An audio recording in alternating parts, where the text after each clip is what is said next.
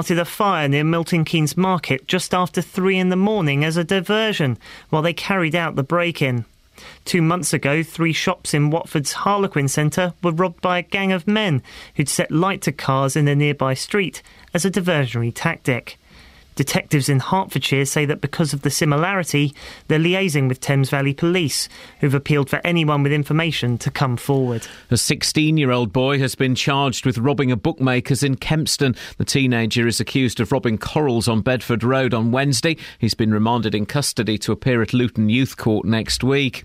Hopes of an Ebola vaccine have been dashed after the British company GlaxoSmithKline said a drug it was working on wouldn't be ready in time. The UN Secretary-General Ban Ki-moon says too many countries aren't doing enough to fight Ebola.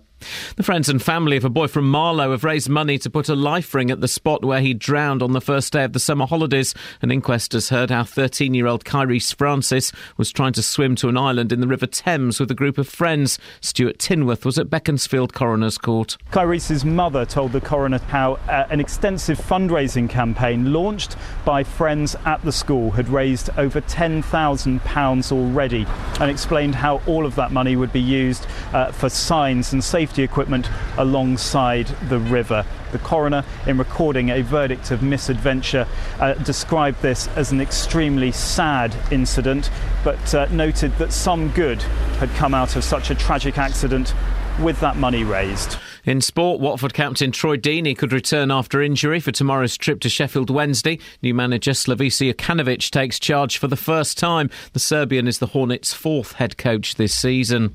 The weather mainly dry with sunny spells, but cladding over this afternoon with some rain this evening. A maximum temperature 19 degrees Celsius. And you can get the latest news and sport online at bbc.co.uk/3 counties. Here we come, walking down the street. We get the funniest looks from everyone we meet. Hey, we're the monkeys, and people say we monkey around, but we're too busy singing to put anybody down. We go where we want to, do what we like to do. We don't have time to get restless, there's always something new. Hey, we're the monkeys, and people say we monkey around, but we're too busy singing to put anybody down. We're just trying to be friendly, come and watch us sing and play. We're the young generation, and we've got something to say. Oh. Anytime or anywhere, just look over your shoulder, guess who'll be standing there? Hey, we're the monkeys, and people say we monkey around, but we're too busy singing to put anybody down.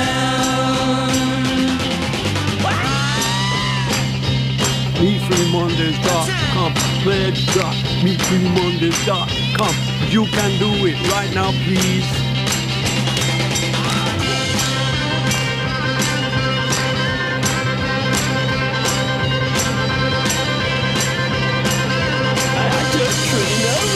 Hey, we're the monkeys, and people say we monkey around, but we're too busy singing to put anybody down. We're just trying to be friendly, come and watch, sing and play.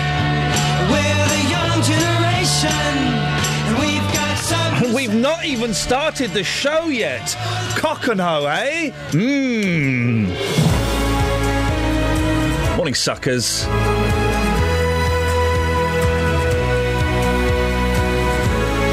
Morning to all you plebs that I blocked on Twitter and Facebook yesterday.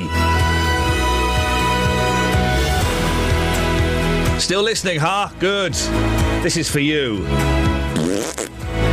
Coming up on the show today, not enough houses, too much skin, and probably way too much Justin Dealey. If you want to take part, you can. But you don't get nothing for it, so you may want to think twice. Across beds, hearts and bucks. This is BBC Three Counties Radio. Oh, let's just mash it up.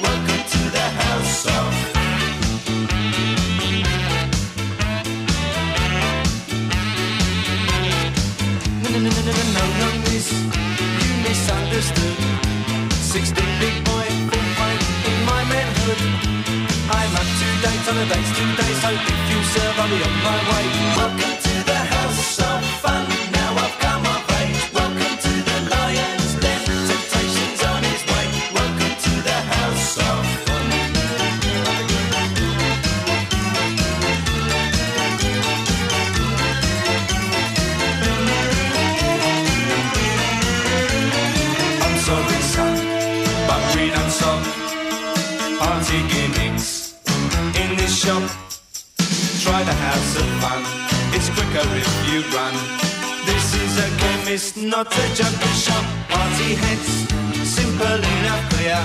Comprehend, descent, be understand, do you hear? A pack of party heads with the colour tips. Too late, Google's her gossip.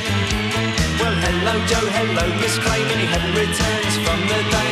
Welcome to the house of fun, now I've come of age. Welcome to the house of fun.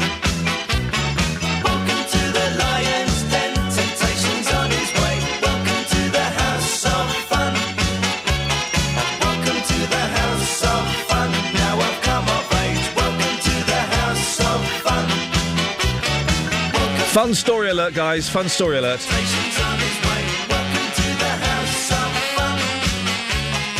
Hey, these could be House of Fun, and we've got a fun story about houses. Wow, it's like you planned it. Well, Wally, we're learning. Now, more than 12,000 homes could be built in Hertfordshire, partly to mop up the overspill from Luton. North Herts District Council's identified 3 sites to the east of the town with a view to housing more than 2,000 families that Luton Borough can't. If you live in central Bedfordshire, this probably sounds rather familiar. Catherine, you've been looking into this. Where has this all come from? Right, these so-called preferred options, preferred by whom? Well, the council at this point, were outlined at a councillor briefing this week ahead of a full meeting of North Herts District Council at the end of next month. Now, under something called the National Planning Policy Framework, North Hertfordshire is required to consider how to respond to the housing need that can't be met within Luton's borders. And that word consider there is something that will offer a bit of hope for those who don't see why a neighbouring authority's failure to sort out its own problems should mean hard hats and builders on your side of the border.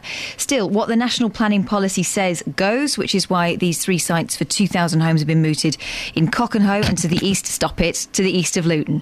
Now, what happens now gets more exciting. Even more exciting than this? A master plan will be prepared. And this will consider ways to minimise visual impact. So, you don't get people saying it's an absolute eyesore. Ensure good access to Luton and look at community building stuff like schools and shops for people who will end up living there. I'm still slightly confused. Why should North Herts take on Luton's housing needs? That's Luton's problem, surely. Well, and that's what a lot of people will be asking this morning. The answer to that is that Luton is effectively landlocked. It needs more space to build homes for its population. Whenever we talk about Luton not having enough space for housing, we always get people phoning up saying, well, yeah, but what about this area? And what about that? And why don't they knock that down and build houses on it? So I'm never quite sure. But that's the argument. Well, remember those questions because you're going to be speaking to Tom Shaw later on and you can ask him. The authority, which is Labour-controlled, recently launched a legal battle against central Bedfordshire to try to get them to build more affordable homes. However, speaking on a visit to Milton Keynes yesterday, the leader of the Labour Party, Ed Miliband, says their policy would be about local communities deciding where their homes get built. It's about saying to local communities, we need a plan in an area to build homes. Now, it's not about doing it in a top-down way. It's saying to local communities, there does need to be a local plan, but the crucial thing is you decide where the homes get built, and crucially also, you get the benefit. Local communities, local first-time buyers get the benefit when the homes are built. I heard that full interview yesterday. He also said an interesting thing. By I think, I may have got the year wrong, by 2018, if they get in power in 2015, by 2018, they will be building up to 200,000 houses a year. What's wrong with that statement? I say it again. If Labour get in power, by 2018, they'll be building up to 200,000 homes a year.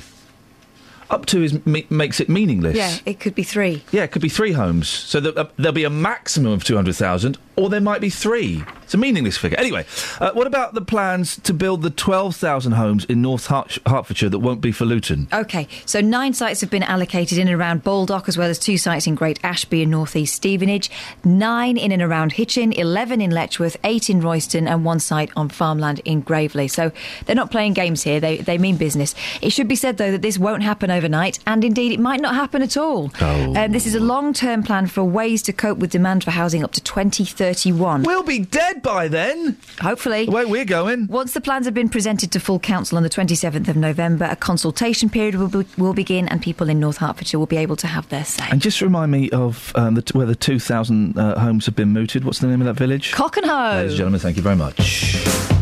Across beds, hearts and bucks. This is Iain Lee. BBC Three Counties Radio. Hey, Kath. Yeah? You're a parent. Yeah. I need help. What? I've lost my kids. No, I haven't. I know exactly where they are. Well, I'm not making you new ones. Gosh.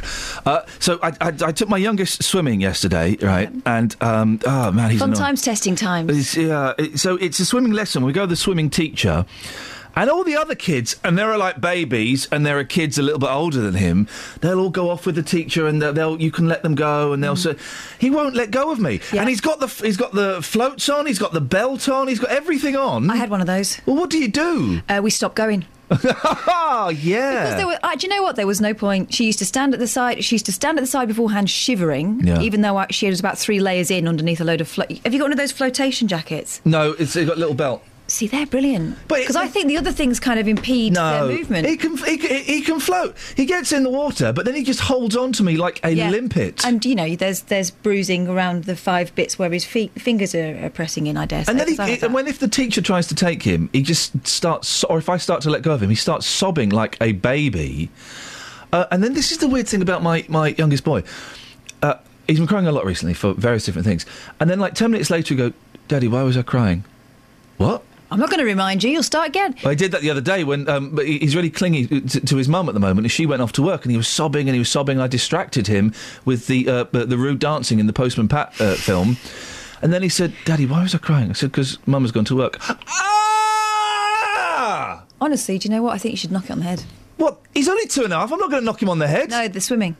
Yeah, I think so as well. Wait till he's a bit older and wait till he wants to go. Just take him on a weekend when it's nice and relaxed. But he likes going, and then we go in the pool and we have a little paddle around. And we go so into don't put him off by forcing him to, be Olympic standard. Did you take your kids baby swimming when they were babies? I did, but it was pointless. That was pointless, wasn't it? It was absolutely pointless. And the best thing we did was just going on holiday, and they were swimming for fun rather than being forced to do laps.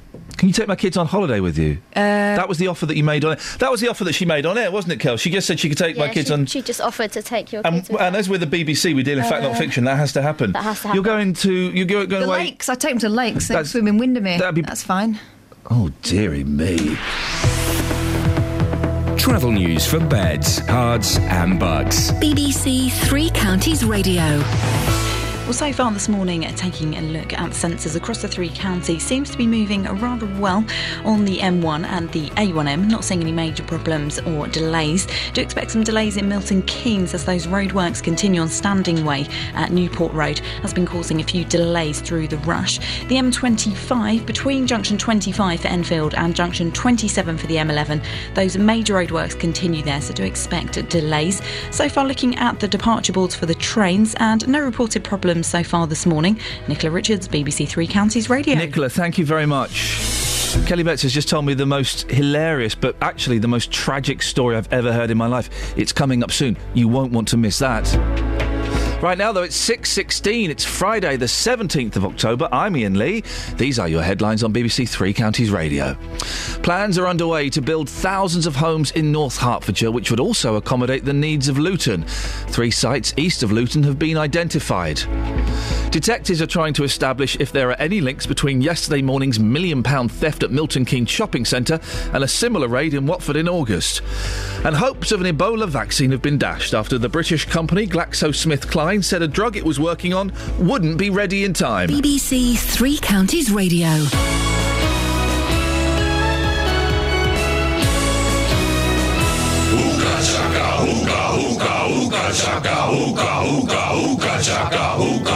Every weekday from 12, Nick Coffer brings you BBC Three Counties Radio. I've got some great interviews coming up. He was in the trenches in France and he was shot. We both look at each other in amazement and can't believe how far we've come with the company, and we love it. We love every day that we do the cakes. Nick Coffer. We're telling people, go out and find about your family story and come back and pay tribute to them in a way that is a living, breathing legacy. Got a strong local link, hasn't it? A strong local link. Amy Merritt, she's originally from New Zealand, now settled in Buckinghamshire. Nick Coffer. I think it could be brilliant. Weekdays from 12 on BBC Three Counties Radio.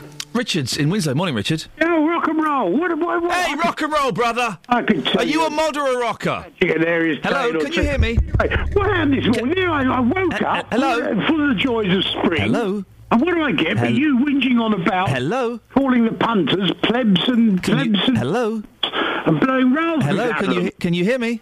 Yes, I can hear you, Mother. Can you hear me, Mother? Yeah, well, yes, I can, Mother. You're doing it again, aren't you? Hello. Hello. Hello, caller. Hello, caller. You're doing it again. Hello, caller. You're doing it again. Hello, caller. Now listen, as you went on this course... Hello, can you hear me? How to improve. Can you hear me? To improve, stop it! Well, why don't you engage with me? Engage with me! I even phoned in with a suggestion how to encourage the punters. Oh, yeah, go on. To phone in with their exotic tales from travelling the world. Oh, yeah, go on.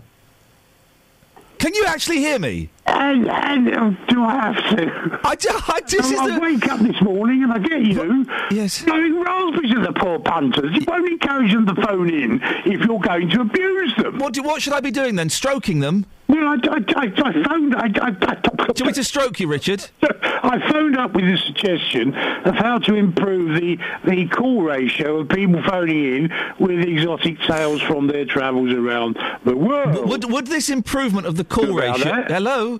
Didn't they tell you about that? Can you hear me? Of course I can. Would this improvement of the call ratio involve you calling less? Because if so, I would love to hear it.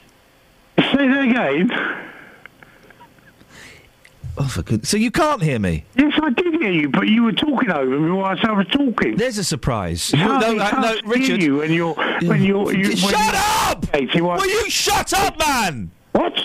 Shut up! Don't you tell me to shut up. I wasn't talking over you. You were rudely trying to interrupt me. He's doing it again! You don't like the truth? No, you can't handle the truth! You like it! I'll shove the truth right up your... Get back on another of those training courses. We were taking the training course. We were training them how to do it. And who is it you upset? What was that presenter that you upset? What do you want? Who came that I heard? What is he banging on about? You said you upset who is it? What do you want? What do you want? Oh, well, that was all about. For God's sakes, man! Speak the truth. Why did you call in? What's that all about? Oh, bums!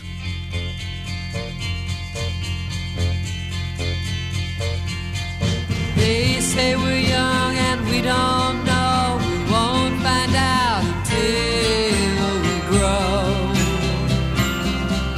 Well, I don't know if all that's true, 'cause you got me, and baby, I got you. Babe, I got you, babe. I got you, babe. They say our love won't pay the rent before it's earned. Our money's all been spent.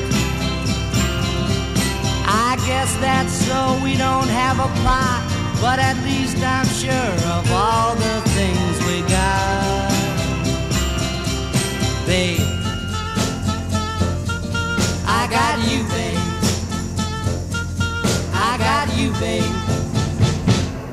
I got flowers in the spring. I got you to wear my ring. And when I'm sad, you're a clown. And if I get scared, you're always around. So let them say your hair's too long, 'cause I don't care. With you I can't go wrong. Then put your little hand in mine. There ain't no hill or mountain we can't climb, babe. I got you, babe. I got you, babe.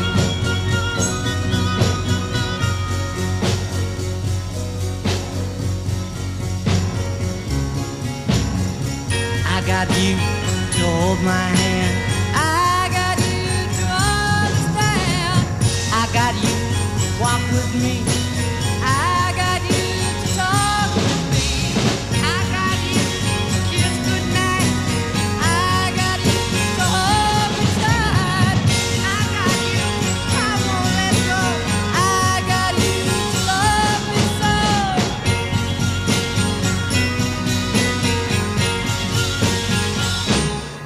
I got Coming up, Kelly Betts is going to tell you the funniest and yet the saddest story you've ever heard. I got you. And when I say sad, I mean it's in literally every sense of the word sad, as in it's sad and also pathetic. All of those things and more. Bit of life and death in there as well. A little bit. I'm not overselling this, am I, Kels? All of these things are featured in this. And I say story. It's 2 sentences at most. Yeah. It's good 2 sentences though. It's the best I say, ever. Sorry? It's the best I will say. It's not what ever. It's not what you just said. It's the best I say. Thank you. It's the best you say. Who want to miss? Not me. Now, a Buckinghamshire man is calling for the NHS to end the 7 years of misery he's endured after having a gastric bypass. Paul Thorne from Prince's Risborough lost 17 stone after the operation in 2007. But he's been left with excess skin, which he says is stopping him from getting a job or enjoying his life. He also claims the NHS in Aylesbury won't help and it's driving him to despair. Well, a regular contributor to the show is Tam Fry from the National Obesity Forum. Morning, Tam. Good morning to you. What's your take on this? Should the NHS be getting rid of the excess skin? My view is that it should. Bariatric surgery we all know about, but we don't necessarily understand the amount of excess flesh which may be left on the body after the surgery. And I think this gentleman has existed for 7 years of misery, and he should never have been subjected to that. As far as I'm concerned, bariatric surgery is in 2 halves. First, the operation, and then secondly, getting rid of the excess flesh.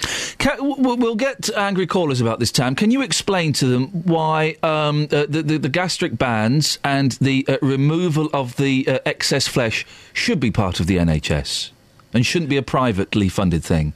Well, the basic thing is economics. It has been proven many, many times that, in fact, bariatric surgery and the follow-up which is necessary as a result of the surgery is cost-saving to the NHS. It means that the individual may not then acquire the very expensive treatments for the co-diseases which may follow excess weight. And therefore, if you will, you take the long view and you say you've got to spend a bit today in order to reap the benefits tomorrow. Is all of this explained to people when they go for these gastric bands? It's kind of the after effects, the fact that there will be excess skin, the fact that this doesn't actually solve the problem. You know, as I imagine for many people, it's possibly a mental problem. How much kind of the counselling is given? There's no guidance on this, and that, I think, is an error from the National Institute of Clinical Excellence. They just worry about the operation. But it is absolutely important that anybody contemplating bariatric surgery is told by the doctors and physicians and surgeons that there will be a long-term effect of the surgery. First of all, the excess flesh, which will certainly be there, but secondly, the need to return to the hospital hospital or returned to the clinic in order to make sure that the surgery is in order, because there are many complications which may arise if the individual forgets the very strict regime which he or she must follow in terms of how they're eating and how they're exercising. There are cancer drugs that people don't get because they can't be afforded. There are treatments for MS and other conditions that people don't get because of lack of funds. Removing someone's excess flesh or helping them lose weight might be seen as a bit of a luxury.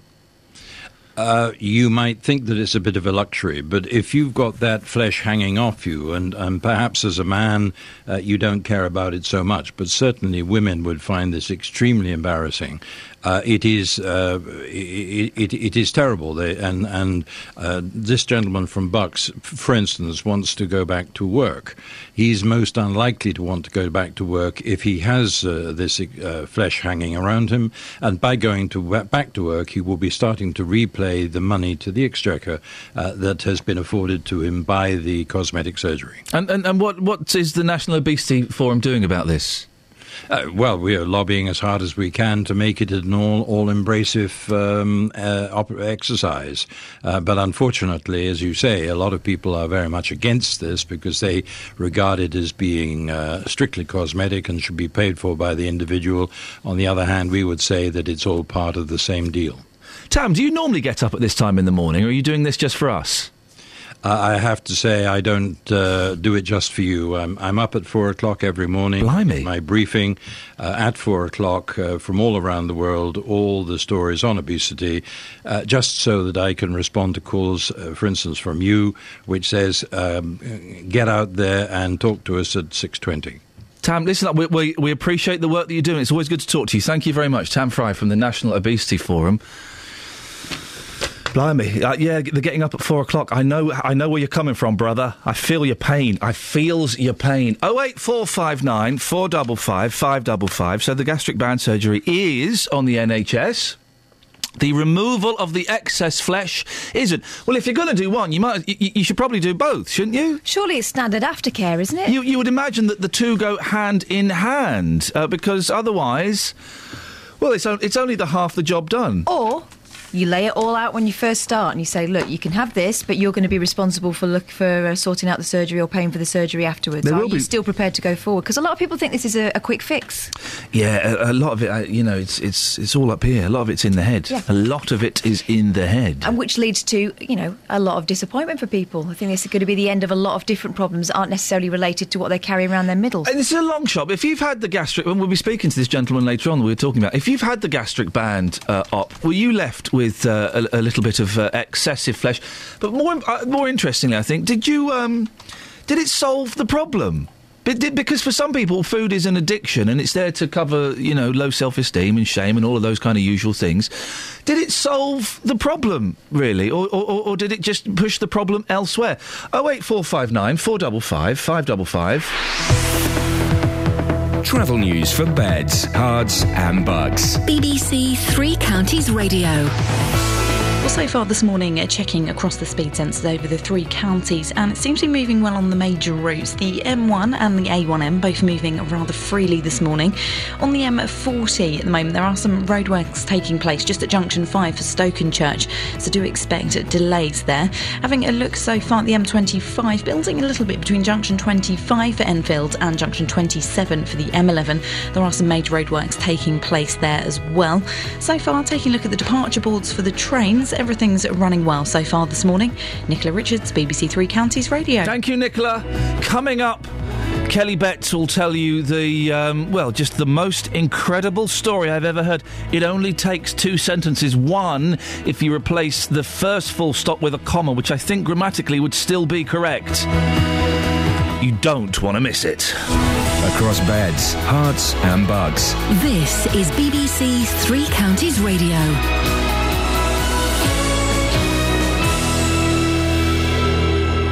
It's 6:30, I'm Simon Oxley. Plans are underway to build thousands of homes in North Hertfordshire, which would also accommodate the needs of Luton. 3 sites east of Luton have been identified.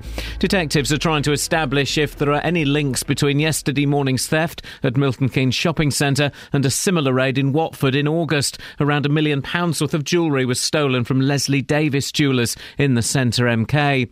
And hopes of an Ebola vaccine have been dashed after the British company GlaxoSmithKline said a drug it was working on wouldn't be ready in time. 3 Counties Sports. BBC 3 Counties Radio. New Watford manager Slavisa Jokanovic takes charge for the first time at Sheffield Wednesday tomorrow. The Serbian is the Hornets' 4th head coach this season. English football is best football on the road, and this change, what is front of me, it's very important change for personally for me. Club is in a good situation and it's thinking about important things from end of the season.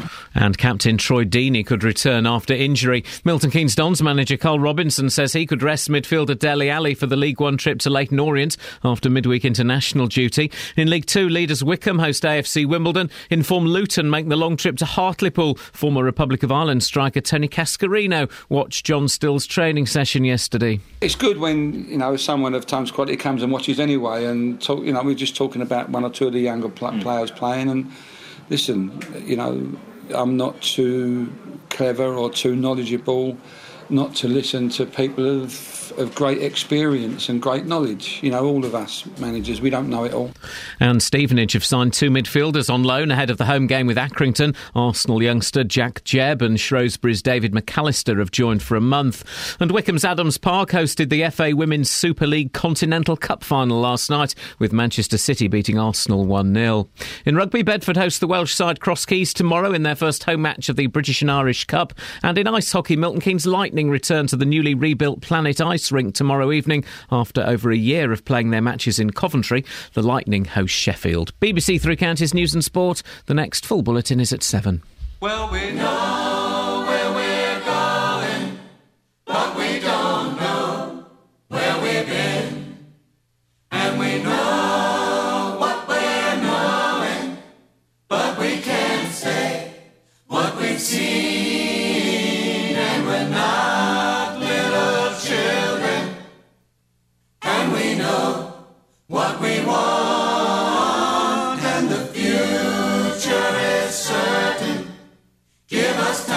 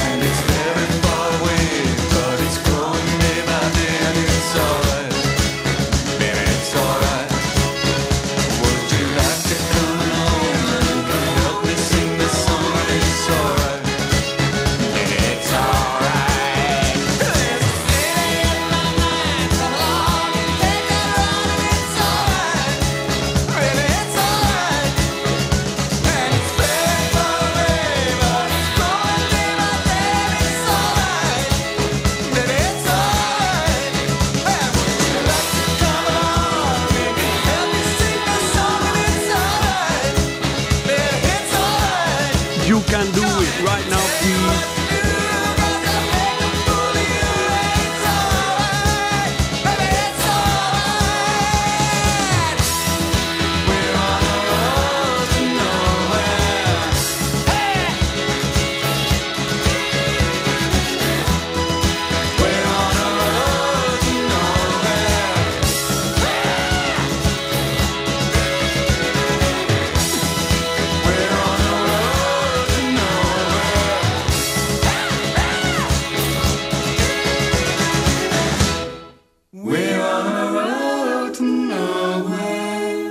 I'm being eaten by a boa constrictor. Sorry about that bit.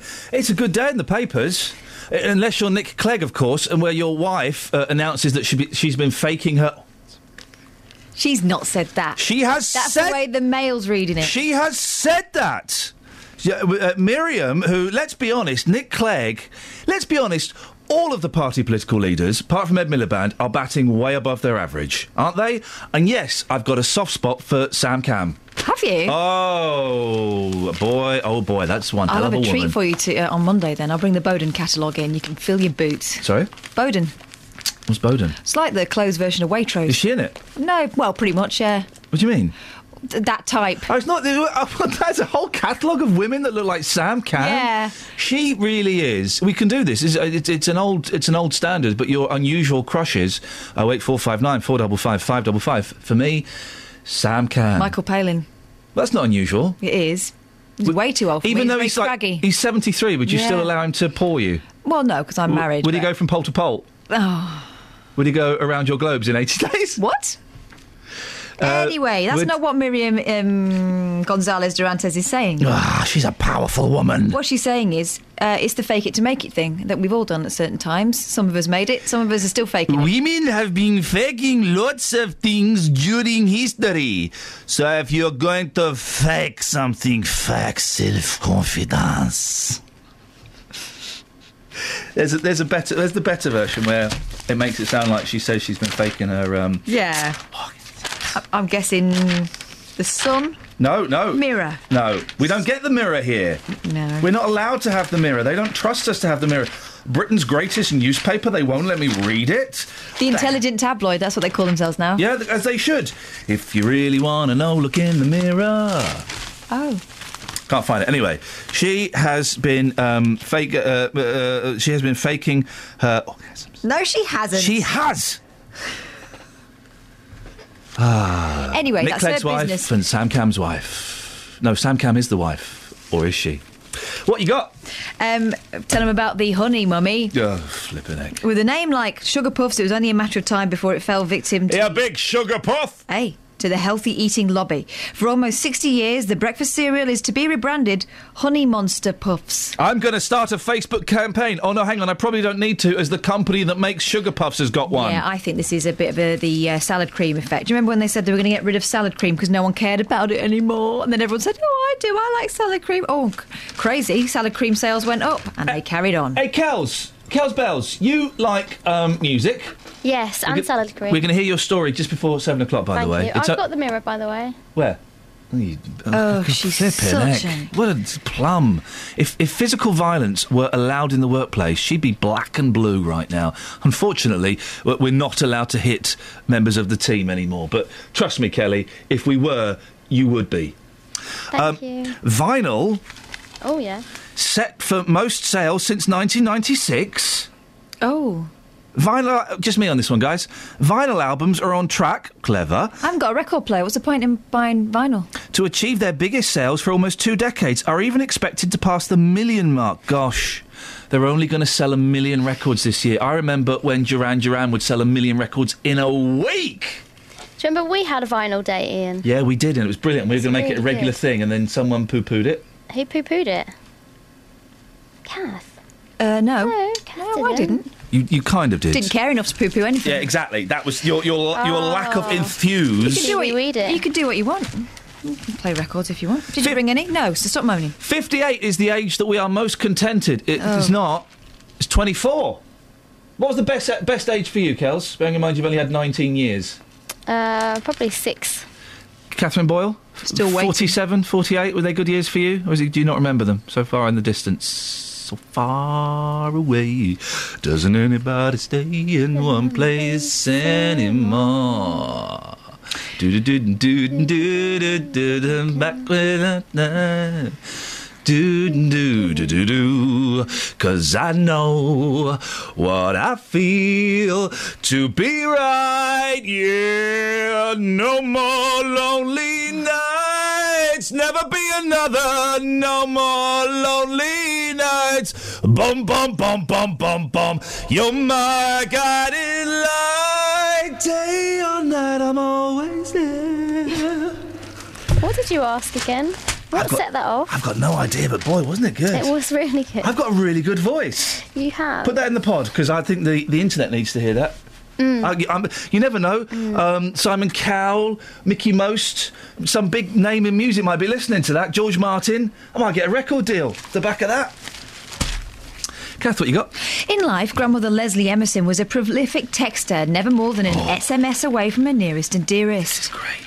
So when she lost her battle with cancer at the age of 59, her family decided to bury her with her mobile phone as a way of commemorating something they loved about her. You would do. To ease their grief, they even sent her text messages with all the family news. Yeah. But nothing could have prepared them for what was about to happen. 3 years after Mrs. Emerson had passed away in 2011, her granddaughter Cherie's blood ran cold when she received a return message. From beyond the grave! I'm watching you. No, leave it on. That's it. I'm watching you. You'll get through this. You'll be all right. The text read. Let me play some scary music, because we need some scary music for this. Hang on, that's not what I thought it was. I do apologise. Hang on, let me just play some... okay, you want some... Let's have some scary, scary music. No? You give me the looks to say that's not funny? Okay, so scary music. Okay, I don't think we have the scary music here. Okay, let's imagine the scary music. Okay. One, Let me just try one more. Hang on.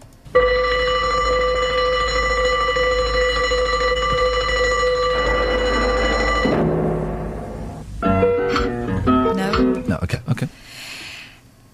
Anyway, so they got this message back from beyond the grave. Or did they? No, someone got the phone number and decided that enough was enough. They'd probably been receiving a whole lot of extra information they didn't really need. Yeah. And either as a prank or as maybe a way of trying to help with the grieving process, they Probably sent that message back. You must have had mucky texts from a wrong number. You never had that? Not mucky texts.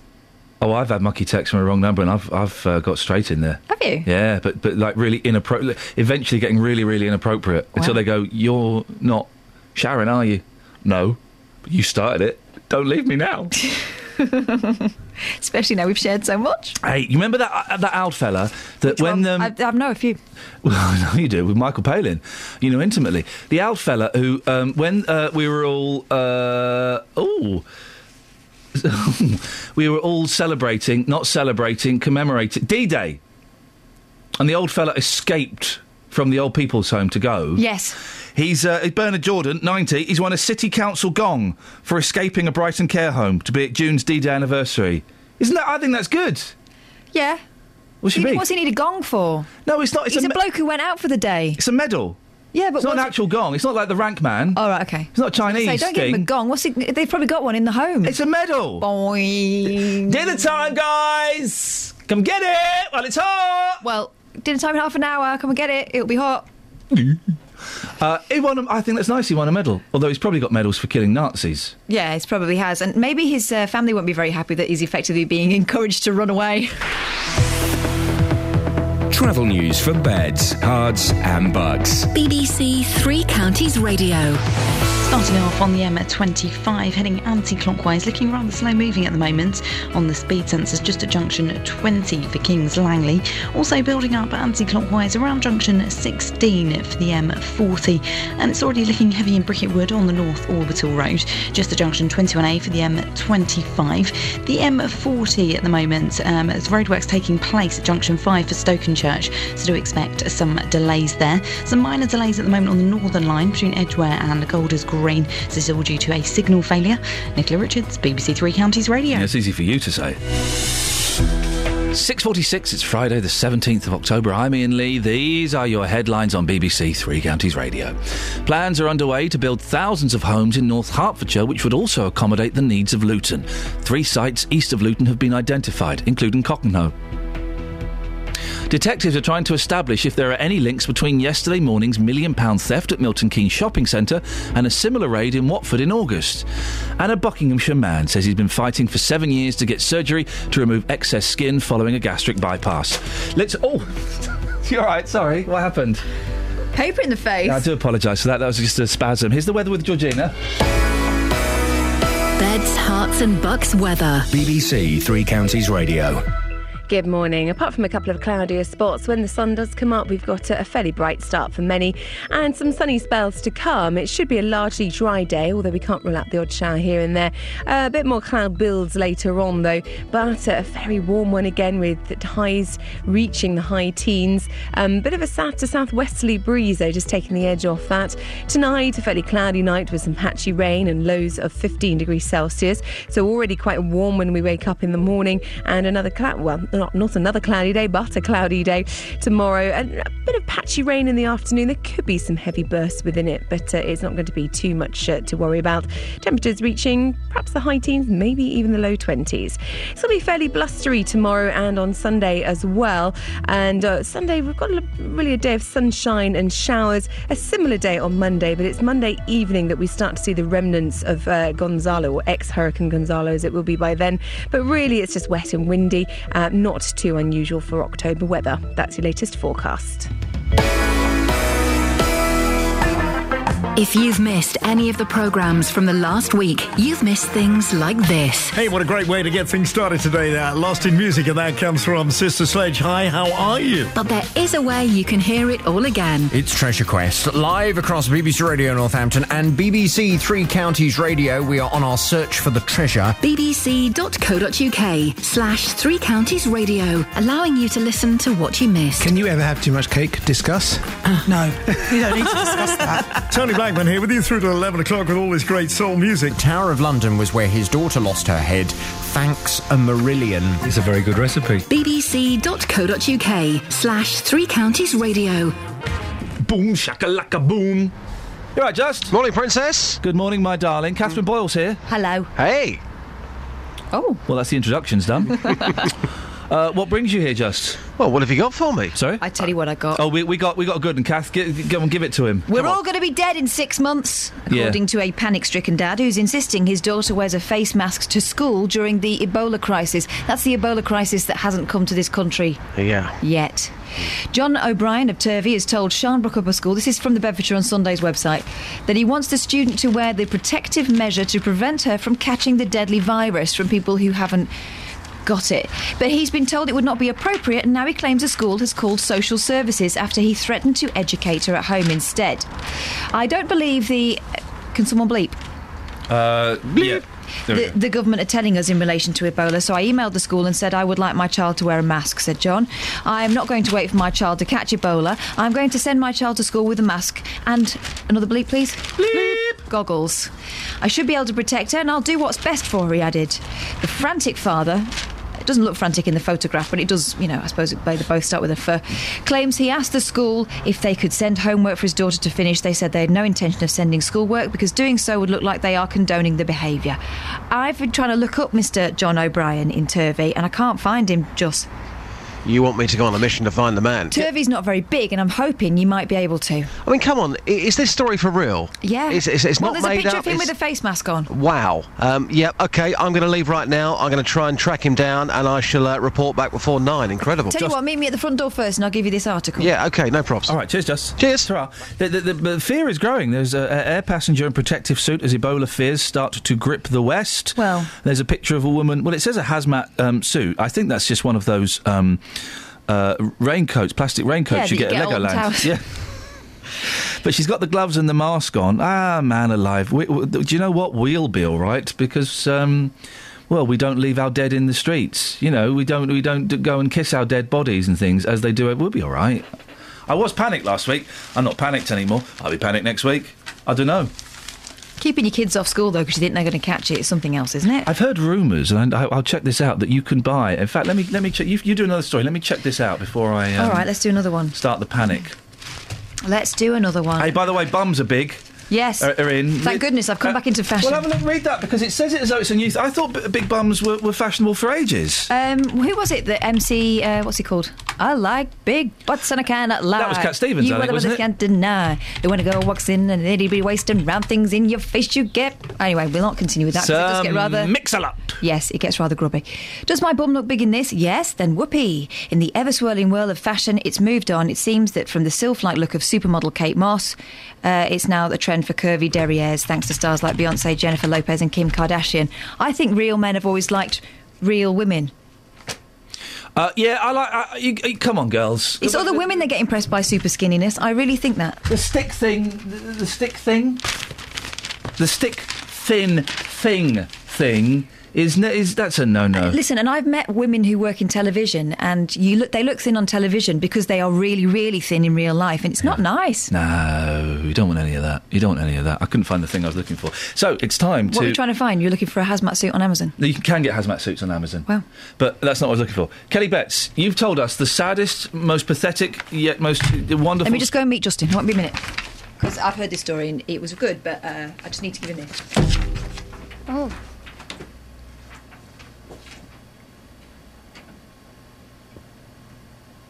All right, Kels, just you and me. Just she's in there now. Let's get the keys. Getting the keys. All right, mate. You do know that's a live studio, and you're bashing around and huffing and puffing and slamming doors. You do know that studio's on air, and you're rudely banging the door and huffing and puffing. Oh, jeez. All right, Kels. Well, let's. Hey, Ian. Yeah, mate. Look. Excellent. Great idea. Great idea. So tell us this story, Kelly. Tell us the story. The bag has just been hidden, dear listener. Okay. Once, I was drowning, and my friend walked past because he thought I was joking. Do you know what? It's not as good as I thought it was, actually. Then my boyfriend had to jump in and save me, and then my friend... Were you actually drowning? Yeah. Because you can't swim, can No. you? That's brilliant. What part of it's brilliant? The drowning or the fact that I can't swim? There's so many parts of that that are brilliant. I mean, you are... We joke you're 19. You're actually 39 years old, and you cannot swim. That's insane. I know how to. We're all right, thanks, Kath. Yeah, no, it's fine. We're all right, thanks, Kath. We're doing it now. Yeah, go on then. Okay, no, you know. Well, I'm paid to listen, so... Well, you can go and listen. You can be paid to listen in the canteen while you're making a cough with your boyfriend, Justin. Why don't you go and squeeze his bum and give him a snog while you're at it? Which beef? My beef's you and Dealey. He's gone. Exactly. Well, I'm not second fiddle. I'm not playing second fiddle. He's on an important mission. I've got to give him the information. Plenty of good tunes played on an old fiddle. Pardon? And I'll have a fiddle in a minute. What? Can I watch? What's going on? What the hell is So this? I know how to swim, Yeah. but You've read the book. You just can't do it in practice. I have a bit of a fear of water. I can't float. Can't do it. Sometimes when I swim a little bit, I get nervous and then I laugh and then I start to go under and then people have to come and get me. Yeah. Well, never laugh when you're going down, because that really is going to be a disaster. Now, BBC introducing Kelly Betts. Tell us all about. BBC introducing is Say all about. show You can keep it, tight. dedicated to the music Brief. from the 3 counties area. Each week I select a banging tune to play please, on Kath. the 3 counties playlist. Can I have 1 sugar as well? I think you're mistaking me for someone else. I'm mistaking you for Kath Boyle, the tea lady. The tea maid. Right, okay. I've just got teas made. We should get one. I've just got it. It's a pun. It's a double entendre. Tea's made. Yeah. So it's spelled M-A-I-D. It's a maid that makes your tea, but also... Tea's made. How have I never got that? This song is called Hold Back the River by James Bay. He's from Hitchin, and he's brilliant. Is he not from Cockenhoe? No. It's a shame.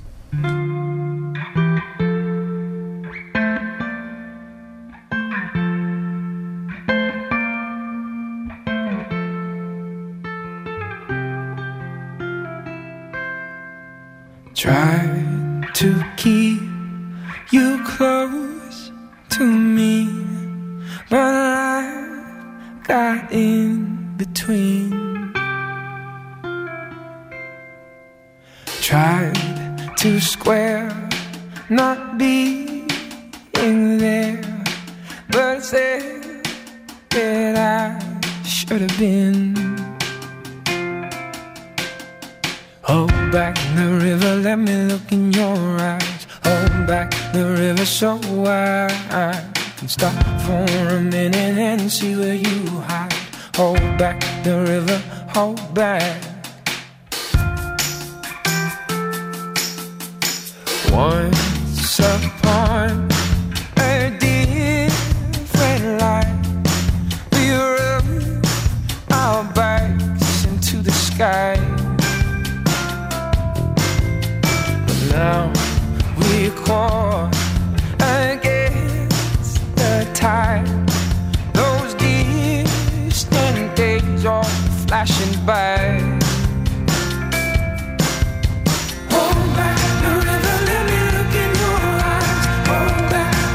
So I can stop for a minute and be by your side. Hold back the river, hold back.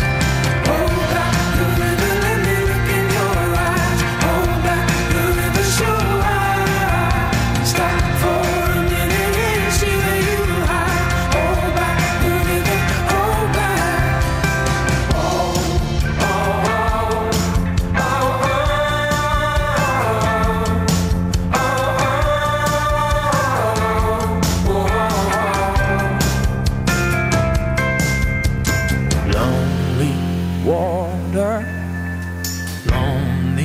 Water, won't you let us wander?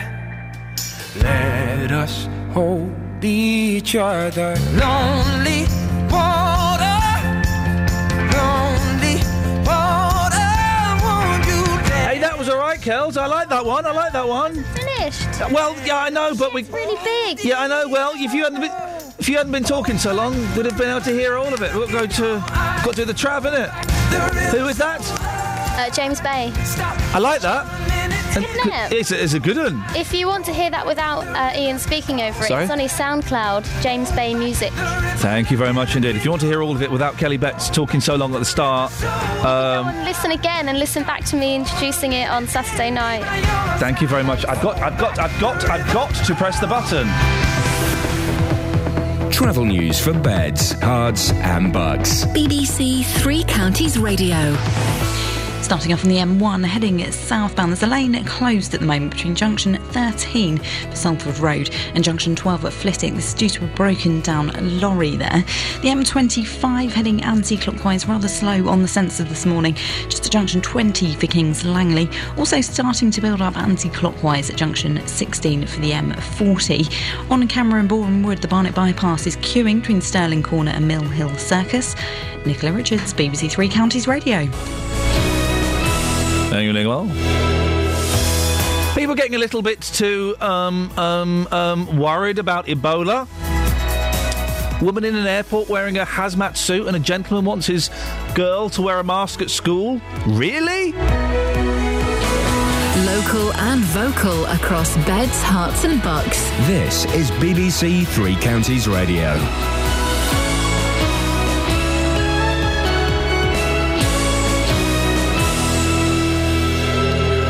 It's 7 o'clock. I'm Simon Oxley. The headlines: North Hertfordshire homes to include Luton overspill. Investigations continue after £1 million jewellery theft in Milton Keynes. And Buckinghamshire man fighting for more surgery after weight loss operation. BBC Three Counties Radio. Plans are underway to build thousands of homes in North Hertfordshire, which would also accommodate the needs of Luton. 3 sites east of Luton have been identified. More from Tony Fisher. North Herts District Council says they're required under the National Planning Policy emergency framework to respond to the needs of Luton, which they can't meet within their own borders. 3 sites containing over 2,000 homes have been identified in Cockenhoe and to the east of Luton.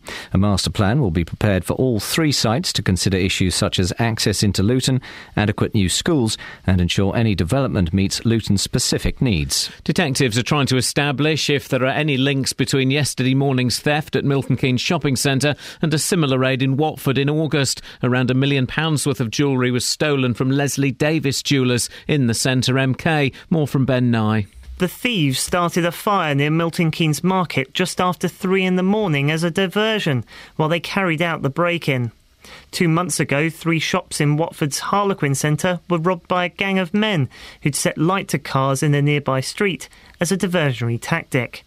Detectives in Hertfordshire say that because of the similarity, they're liaising with Thames Valley Police, who've appealed for anyone with information to come forward. A 16-year-old boy has been charged with robbing a bookmaker's in Kempston. The teenager is accused of robbing corals on Bedford Road on Wednesday. He's been remanded in custody to appear at Luton Youth Court next week.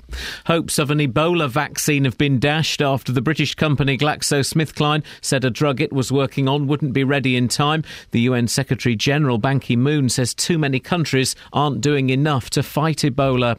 A Buckinghamshire man says he's been fighting for 7 years to get surgery to remove excess skin following a gastric bypass. Paul Thorne from Prince's Risborough lost 17 stone following the surgery in 2007. The Aylesbury Vale Clinical Commissioning Group says aesthetic surgery after weight loss programmes is not normally funded. Tam Fry is from the National Obesity Forum. There's no guidance on this, and that, I think, is an error from the National Institute of Clinical Excellence.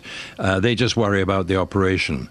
But it is absolutely important that anybody contemplating bariatric surgery is told by the doctors and physicians and surgeons that there will be a long-term effect of the surgery. Sales of vinyl albums in the UK are expected to top 1 million for the year, the highest number for nearly 20 years. AM by Arctic Monkeys remains the bestseller. Classic albums by Led Zeppelin, Oasis and the Stone Roses are also in the top 10. In sport, Watford captain Troy Deeney could return after injury for tomorrow's trip to Sheffield Wednesday. New manager Slavica Jokanovic takes charge for the first time. The Serbian is the Hornets' 4th head coach this season. The weather mainly dry with sunny spells, but clouding over this afternoon with some rain this evening. A maximum temperature 19 degrees Celsius. And you can get the latest news and sport online at bbc.co.uk/3 counties. I'm being swallowed by a boa constrictor. I'm being swallowed by a boa constrictor. I'm being swallowed by a boa constrictor. And I don't like it very much. Oh no, he swallowed my toe, he swallowed my toe. Oh gee, he's up to my knee, he's up to my knee. Oh fiddle, he's reached my middle, he's reached my middle. Oh heck, he's up to my neck, he's up to my neck. Oh dread, he's swallowed my... Today on BBC Three Counties Radio. From 9. The JVS Show. With the big phone in, the hottest topic of the day, and your consumer problems. From 12. Nick Coffer. With Mark Nevin from Fairground Attraction and finding out why Central Bedfordshire Libraries want you to borrow humans and not books. From 3. Roberto Peroni. I'm here with a roundup of the day's news, the latest travel and your stories. From 7. Mark Forrest. I'll bring you the best bits from everything that's been happening on BBC Local Radio. Today on BBC Three Counties Radio. Ah, but will you, Mark?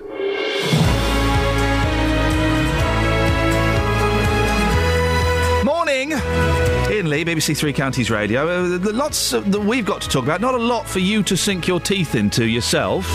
We'll come up with something. We'll have a little ponder. Don't worry. You can, of course, call in about anything you want. This is what we've got, and if you don't fancy this, well, then you can have a chat about anything. Not enough houses, too much skin, and Dealey goes on the hunt for Ebola. Well, not necessarily Ebola. He goes on the hunt for people who are afraid of Ebola. 08 459 455 555. Across beds, hearts and bucks. This is BBC Three Counties Radio. It's not a lot. We've not given them a lot to get stuck into, have we? This What, you mean morning? there wasn't massive reaction to Kelly's moving story? There was none of that. I mean, you can call in about your weird crushes. I don't think Sam Cam, the second lady, if we had such a thing, Samantha Cam, I don't think that's such a weird crush. She's a bit gummy for me. She's got a bit of the old, not Paolo Nutini, Paloma Faiths about her. Busy mouth. Well, no, it's not that. I like a busy mouth. It's the gummage. Oh. She's got the Wurzels going. Wurzel gummage. Yeah, there's a lot of gum there. The proportion of gum to teeth is irregular. But apart from that, Sam, as long as you don't open your mouth, as long as you don't smile completely. Just make sure she's miserable. Yeah, exactly. Everyone's happy. Perfect. Apart from Sam. Well, the long face. Well, and exactly, and it will be. I think she's a delightful lady. You must fancy. Well, apart from Palin, because I think Palin's quite a good one to fancy. Yeah, he's very charming. Yeah. Who else? I did have a thing for Cherie Blair. What? Yeah. You can't get much more gummy than that, can you? Yeah, gummy mummy. I did have a little thing for Cherie Blair. Yeah. Wow. I did. That is odd. I do go for the unconventional. There's something about those women that's a little bit. Maybe it's is the it power. because there's power? Yeah, the power. Right. The power. No, I don't think it gets much weirder than Michael Palin, really. Okay. No, hang on. Oh, yeah. Most of the ones from Horrible Histories. Oh, you love Horrible Histories. Oh, my goodness, it's the best programme in the world. I must watch it one day, and hopefully that will stop you banging on about it to me. I'll lend you a CD, a DVD even. Our DVD player didn't work. What? Yeah. How did that happen? Is there a boys. piece of toast in it? There's a piece of toast in it. Is there a piece of toast? 08459 455. There'll be something stuck in it that shouldn't be. No, they've just knackered it. Technology, eh? Kids, eh? Oh, is dear. more of the thing. You can give us a call. Your strange crushes. Samantha Cameron, if you're listening, when it all falls down with Dave, give us a call. Now, Luton's housing needs could become North Hertfordshire's problem. National planning policy dictates that the district council has to consider ways to deal with Luton's shortage in its plans up to 2031. Councillor David Levitt is North Herts District Council's portfolio holder for planning and enterprise and joins me now. Morning, David. Good morning, Ian. You have to consider Luton's housing shortage. I'm inferring from that, David, you don't actually have to do anything about it. No. Technically not. The National Planning Policy Framework says we have a duty to cooperate with our neighbouring authorities who've identified an unmet need. But that's not the same as a duty to agree. Is it frustrating for you? Because I'm imagining that you have your own housing issues and housing needs, and the fact that you have to consider another area's housing needs, that must be a little bit annoying. It's difficult. We have a housing need of our own, identified housing need for 12,100 homes within North Hertfordshire. We've identified sites to just about cover that for our own needs, but they're all in green. 80% of them are in Greenbelt. So when we're looking at Luton's unmet need, it's very difficult to find somewhere to meet their need. It has to be it has to be close to Luton. It has to have the good transport links, and it sort of limits you rather a lot. You don't fancy this, do you, David? Sorry? You don't fancy this? I'm not keen on it. It's difficult enough to meet our own needs. So, what areas are you considering, in inverted commas, for Luton housing? And where would they be in North Herts? It's an area to the west of our district, the east of Luton, around about Cockenhoe. So it would be in Cockenhoe? Yeah, around Cockenhoe. Around yeah. Cockenhoe. Yeah. And what about the plans for... And is that the same areas that you're looking at for the north, for your own homes? No, our own homes are going very much around the existing towns, Baldock, Letchworth, Royston, and the villages. And how long have you got to make a decision? Is it all kind of... It all sounds very vague, David.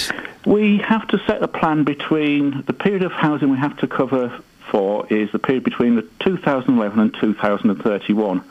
So you can see this has been in preparation for some time. We've had a couple of goes at it. We've tried to meet the numbers, but about 18 months ago, the government brought in a national planning policy framework, and it changed the rules rather a lot. Is it actually going to happen, or are you just paying lip service here? It depends on the developers. We don't actually build the homes. What we have to do is find the land to meet the need. it's up to the developers to build the homes. So somebody's got to come forward with the money to get that land and put the development in place. Anyone coming forward yet? Anyone kind of having a nose around? There is already an application in on one of those sites. Okay. Which one? Well, there's 3 sites in the east of Luton. It's one of those 3. Okay. Yeah. You can't say which one? No, not at the moment. Okay. No. David, I appreciate your time this morning. Thanks very much. Thank you. Councillor David Levitt, North Herts District Council's portfolio holder for planning and enterprise. I often wish I had a long title. He's not keen, is he? Bless him for being honest. He's not keen about that. You could tell he felt slightly put upon. I appreciated his honesty. No, I did as well. I love it when councillors come on and they're honest. He doesn't like the idea. You know, as he said, they've got their own housing issues, their own housing problems they need to meet, and it must be weird. We're going to speak to Tom Shaw from Luton Council a bit later on. And who is another very honest councillor, as far as we can tell at the moment, and speaks his mind. 08459 455 555. Across beds, hearts and bucks. This is Iain Lee. BBC Three Counties Radio. So there's a story in the papers today, page 3 of the Express. You know, sometimes, I say sometimes, like quite often, people make up stories about things. They make up stories just to fill things. This is a made-up story, isn't it? Fashion's new trend, it's right behind you. Sorry, can you hear this buzz, by the way? I apologise. If you're listening on DAB, you'll hear the crystal clear buzz. If you're listening on FM, you might be lucky and it's drowned out. But that buzz it's a thing. We've got nice racks here in the studio. Unfortunately, they're very, very noisy. So apologies for that. It's the BBC. I'm sure it'll be fixed by 2016. Does my bum look big in this? Yes, then whoopee. The ever-swirling world of fashion has moved on, it seems, from the sylph-like look of supermodel Kate Moss. Now the trend is for a curvy derriere. Yeah. Thanks to stars like Beyonce, Jennifer Lopez, and that there Kardashian woman. Okay, let's reel it back in. Fashion's not changed; they're still skinny. We're talking about pop culture, aren't we? We talk about music and whatever it is that Kim Kardashian does. But big bums, and you say big bums. I mean, the Kardashian has got but these visible bums. Your normal bums are. They've been fashionable trend. What does that even mean? We've been more appreciative of them for the last few years. So why is this now suddenly a story? Well, because you've got women actually padding them out now. Women are using exercises like the squat as those with less than ample posteriors attempt to boost their backsides. Many are also making inquiries about having implant surgery. The features...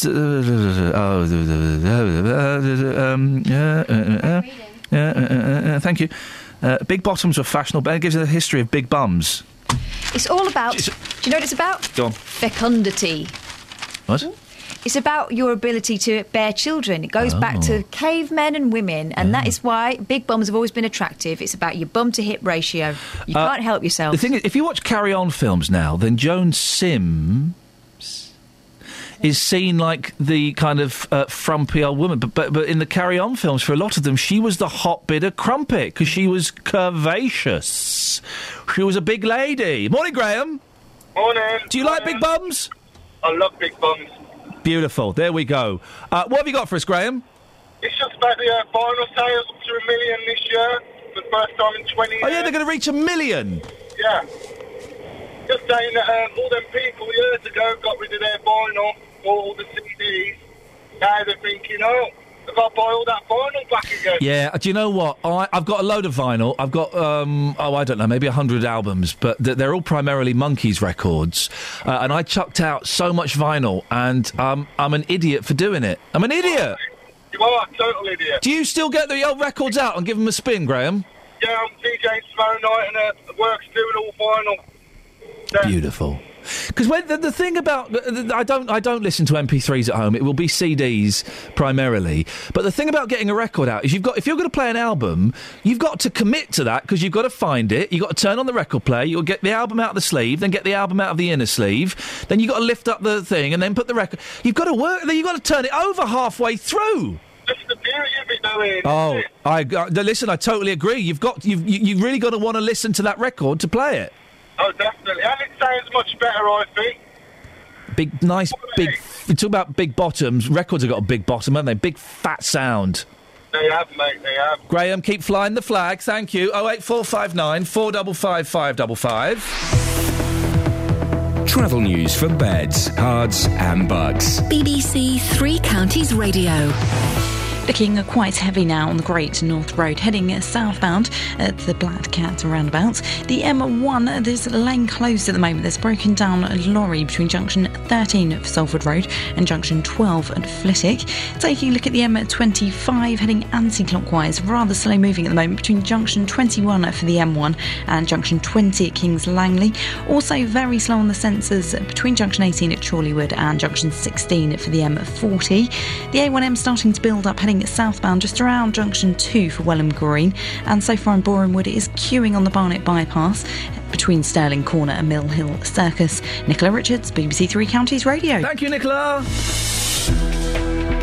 7:16. It is Friday, the 17th of October. I'm Iain Lee. These are your headlines on BBC Three Counties Radio. Plans are underway to build thousands of homes in North Hertfordshire, which would also accommodate the needs of Luton. 3 sites east of Luton have been identified. Detectives are trying to establish if there are any links between yesterday morning's £1 million theft at Milton Keynes Shopping Centre and a similar raid in Watford in August.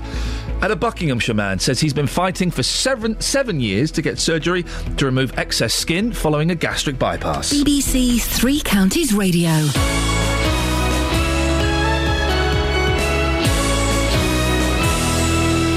I love big bums.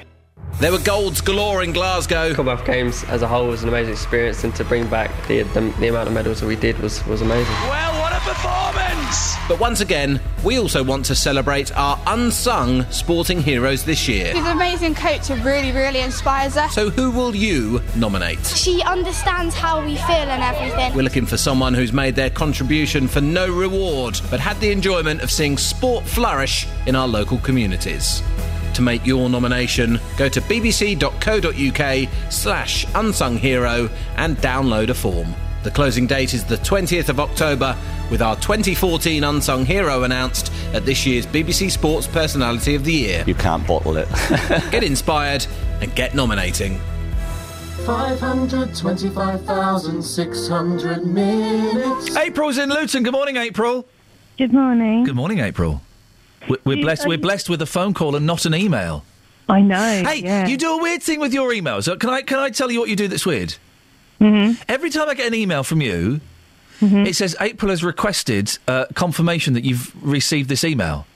Oh, yeah, that's because of the job I do. Oh, man, it's so annoying. It's like my friends... You can set that. You can switch that off, don't you? I can switch that off. How? So could I guess. Well, yeah, you can. So every time I get, and I enjoy your emails, but every time I've got, and I always click no. Do you want to send her? Do you want to send her acknowledgement of this email? No, that'll learn her. Outlook. Yeah.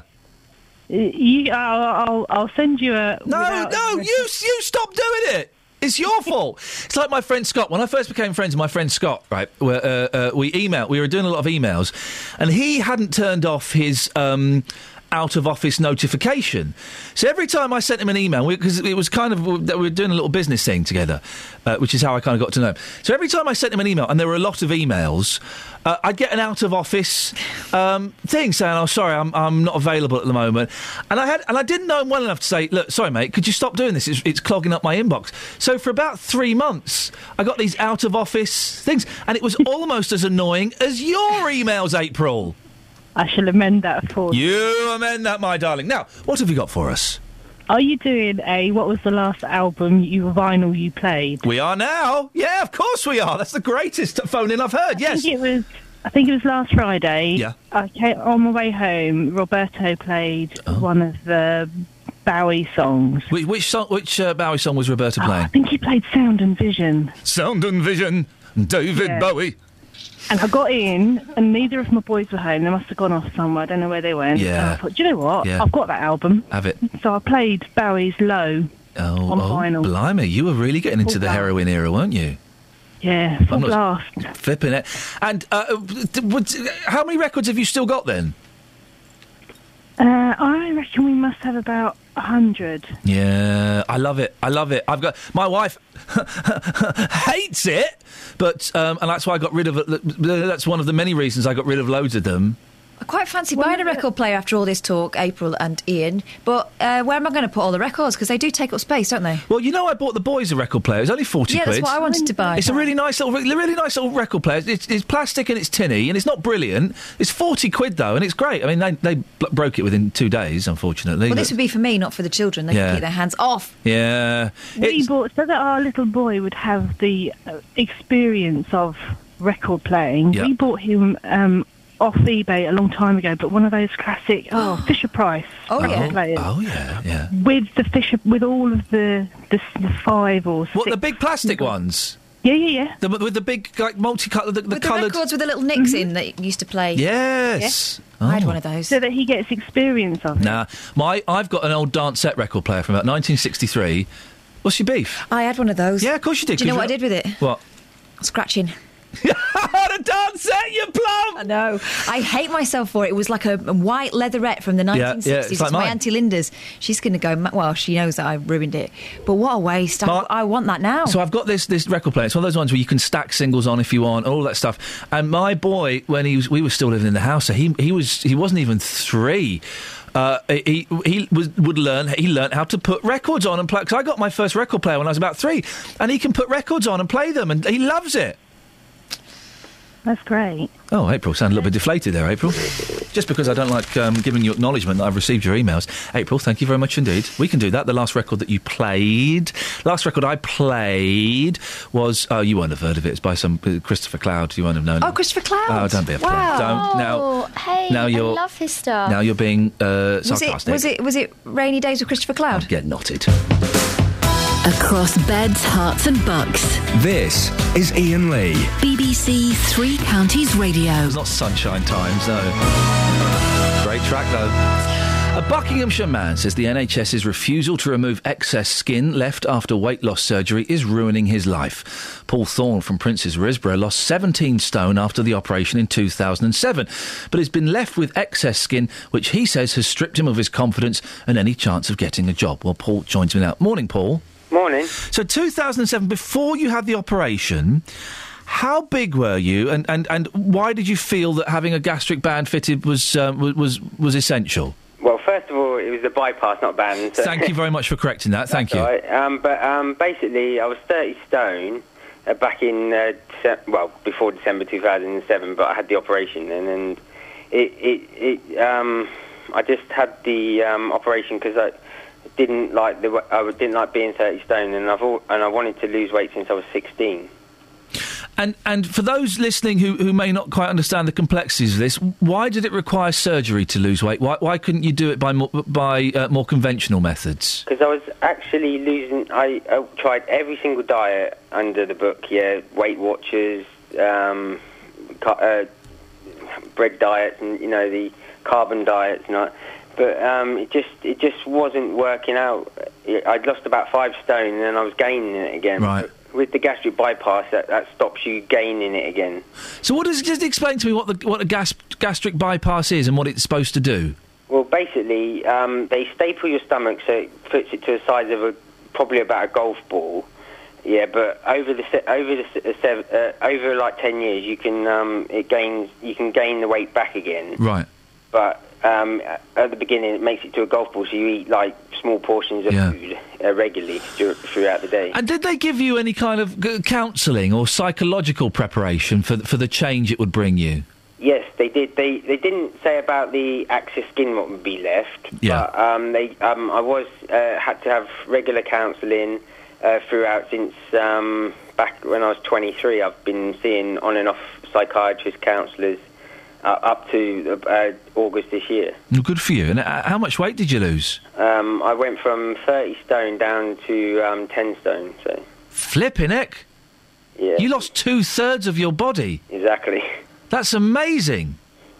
And have you kept it off? I have, yeah. Okay. That's the point. But so what's the problem then? Now, basically, I was left with my whole of my body was had excess skin left there where. the loose skin, what was left after the fat had been gone, has gone.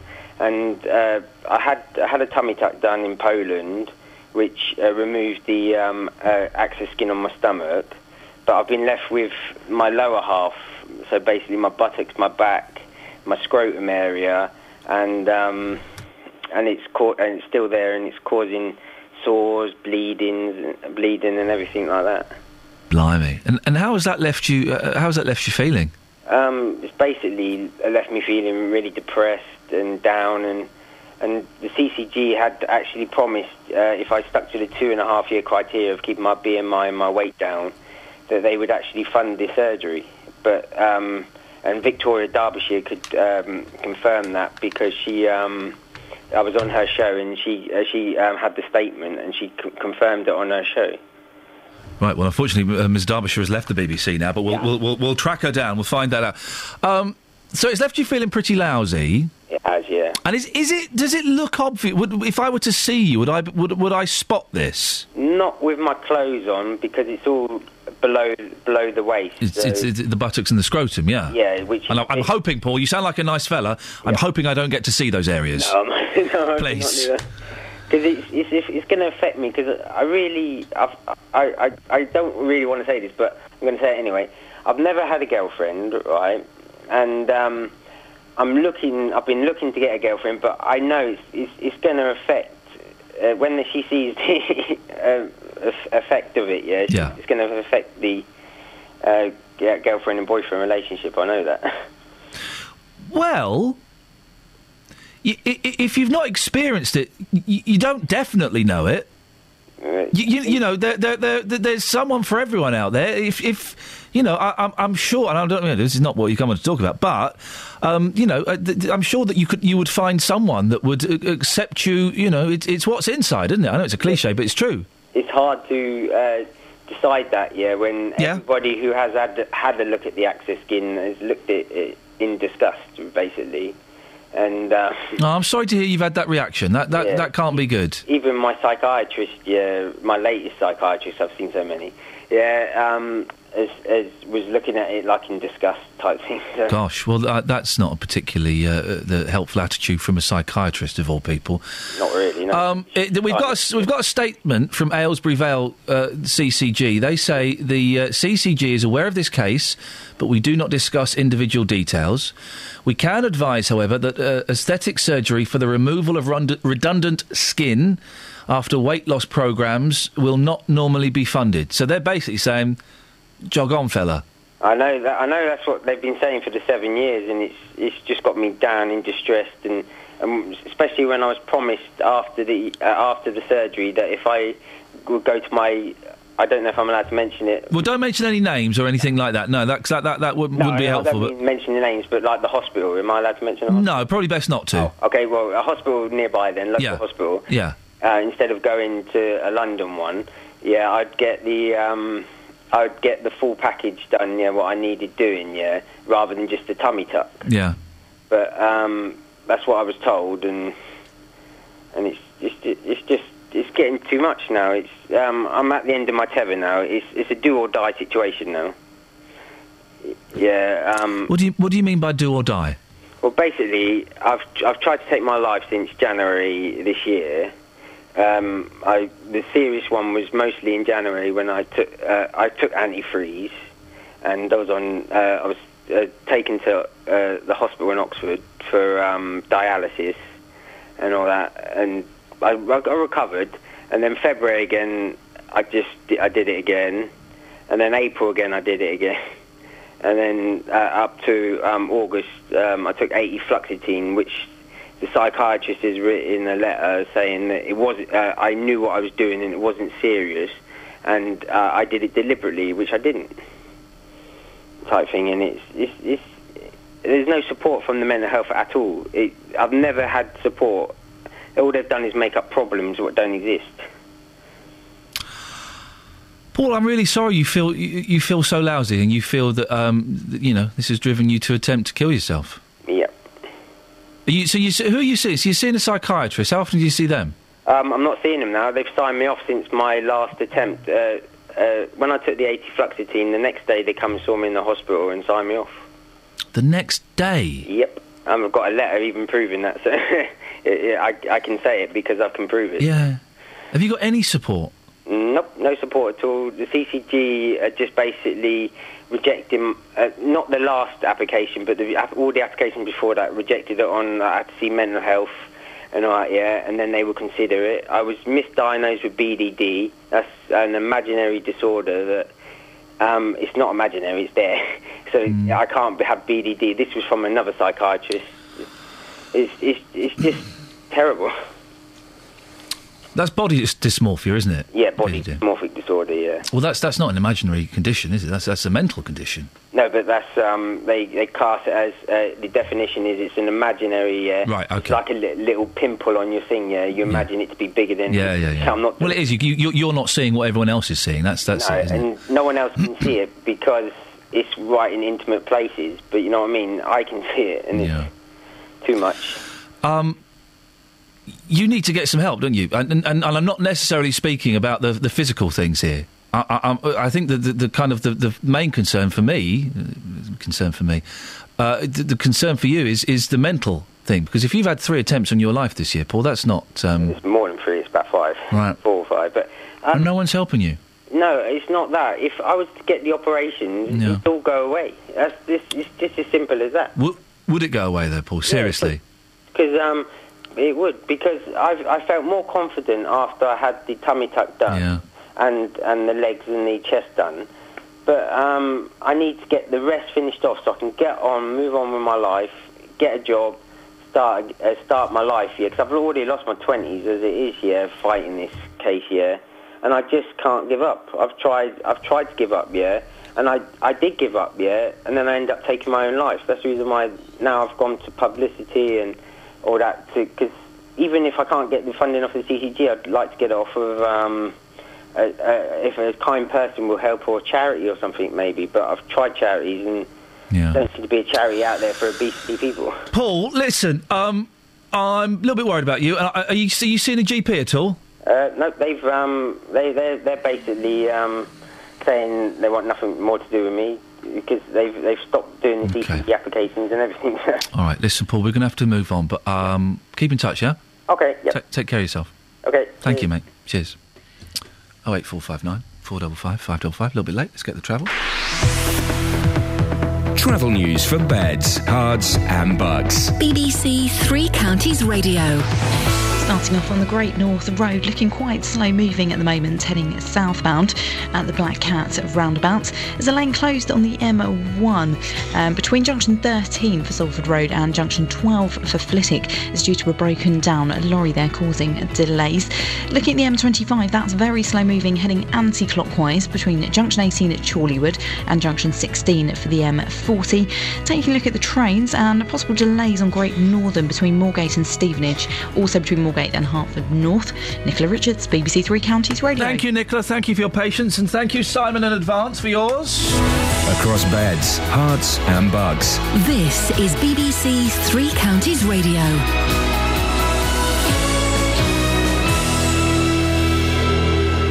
The headlines: plans are underway to build thousands of homes in North Hertfordshire, which would also accommodate the needs of Luton. 3 sites east of Luton have been identified. Detectives are trying to establish if there are any links between yesterday morning's £1 million theft at Milton Keynes Shopping Centre and a similar raid in Watford in August. Hopes of an Ebola vaccine have been dashed after the British company GlaxoSmithKline said a drug it was working on wouldn't be ready in time. And a Buckinghamshire man says he's been fighting for 7 years to get surgery to remove excess skin following a gastric bypass. Three Counties Sports. BBC Three Counties Radio. New Watford manager Slavisa Jokanovic takes charge for the first time at Sheffield Wednesday tomorrow. The Serbian is the Hornets' 4th head coach this season. English football is best football on the road, and this chance what is in front of me, it's very important chance personally for me. Club is in a good situation, and it's thinking about important things from end of the season. And Captain Troy Deeney could return after injury. Milton Keynes Dons manager Carl Robinson says he could rest midfielder Dele Alli for the League One trip to Leyton Orient after midweek international duty. In League Two, leaders Wickham host AFC Wimbledon. In form Luton make the long trip to Hartlepool. Striker Ricky Miller has been recalled from Dover after Ross Lafayette was ruled out following a hernia operation. And Stevenage host Accrington with Graham Westley's side down to 19th. Stevenage Football Club isn't Luton Town. Stevenage Football Club isn't MK Dons. Stevenage Football Club is a small football club that has to work very, very hard to create success. When things aren't going our way, we have to be very resilient, we have to be very constructive, we have to be very inventive, and we have to make sure that we find answers to problems that other people might let get on top of them. And Wycombe's Adams Park hosted the FA Women's Super League Continental Cup final last night, with Manchester City beating Arsenal 1-0. In rugby, Bedford host the Welsh side Cross Keys tomorrow in their first home match of the British and Irish Cup. And in ice hockey, Milton Keynes Lightning return to the newly rebuilt Planet Ice Rink tomorrow evening after over a year of playing their matches in Coventry. The Lightning host Sheffield. BBC Three Counties News and Sport. The next full bulletin is at 8. Across beds, hearts and bucks. This is Iain Lee. BBC Three Counties Radio.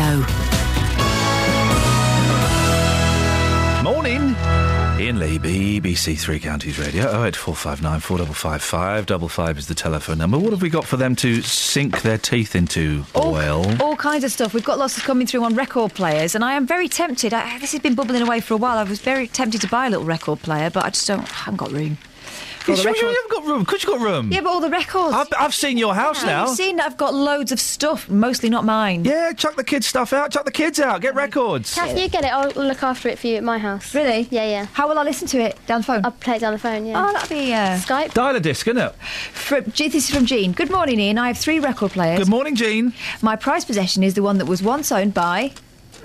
Billy Wobbles. No. Snooks. No. Me. No. Paul McCartney. No. The King. No. What does it begin with? Hang on. Back up. The King.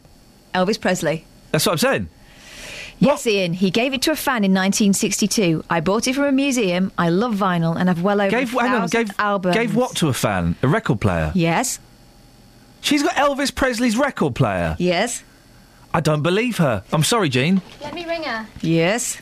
Over 900 are Elvis. I store them all in my Elvis music room. Crazy, well, maybe, but music is my passion. She's got Elvis Presley's record player? She's got Elvis Presley's record player. I'm sorry, I can't. She's got an Elvis room. I've kind of got a monkey's room. Not allowed to call it that. It's called the office. It's got a computer in. But really, the computer's just there to cover up for the... It's to look at monkeys on stuff. YouTube. Isn't it? I cannot believe...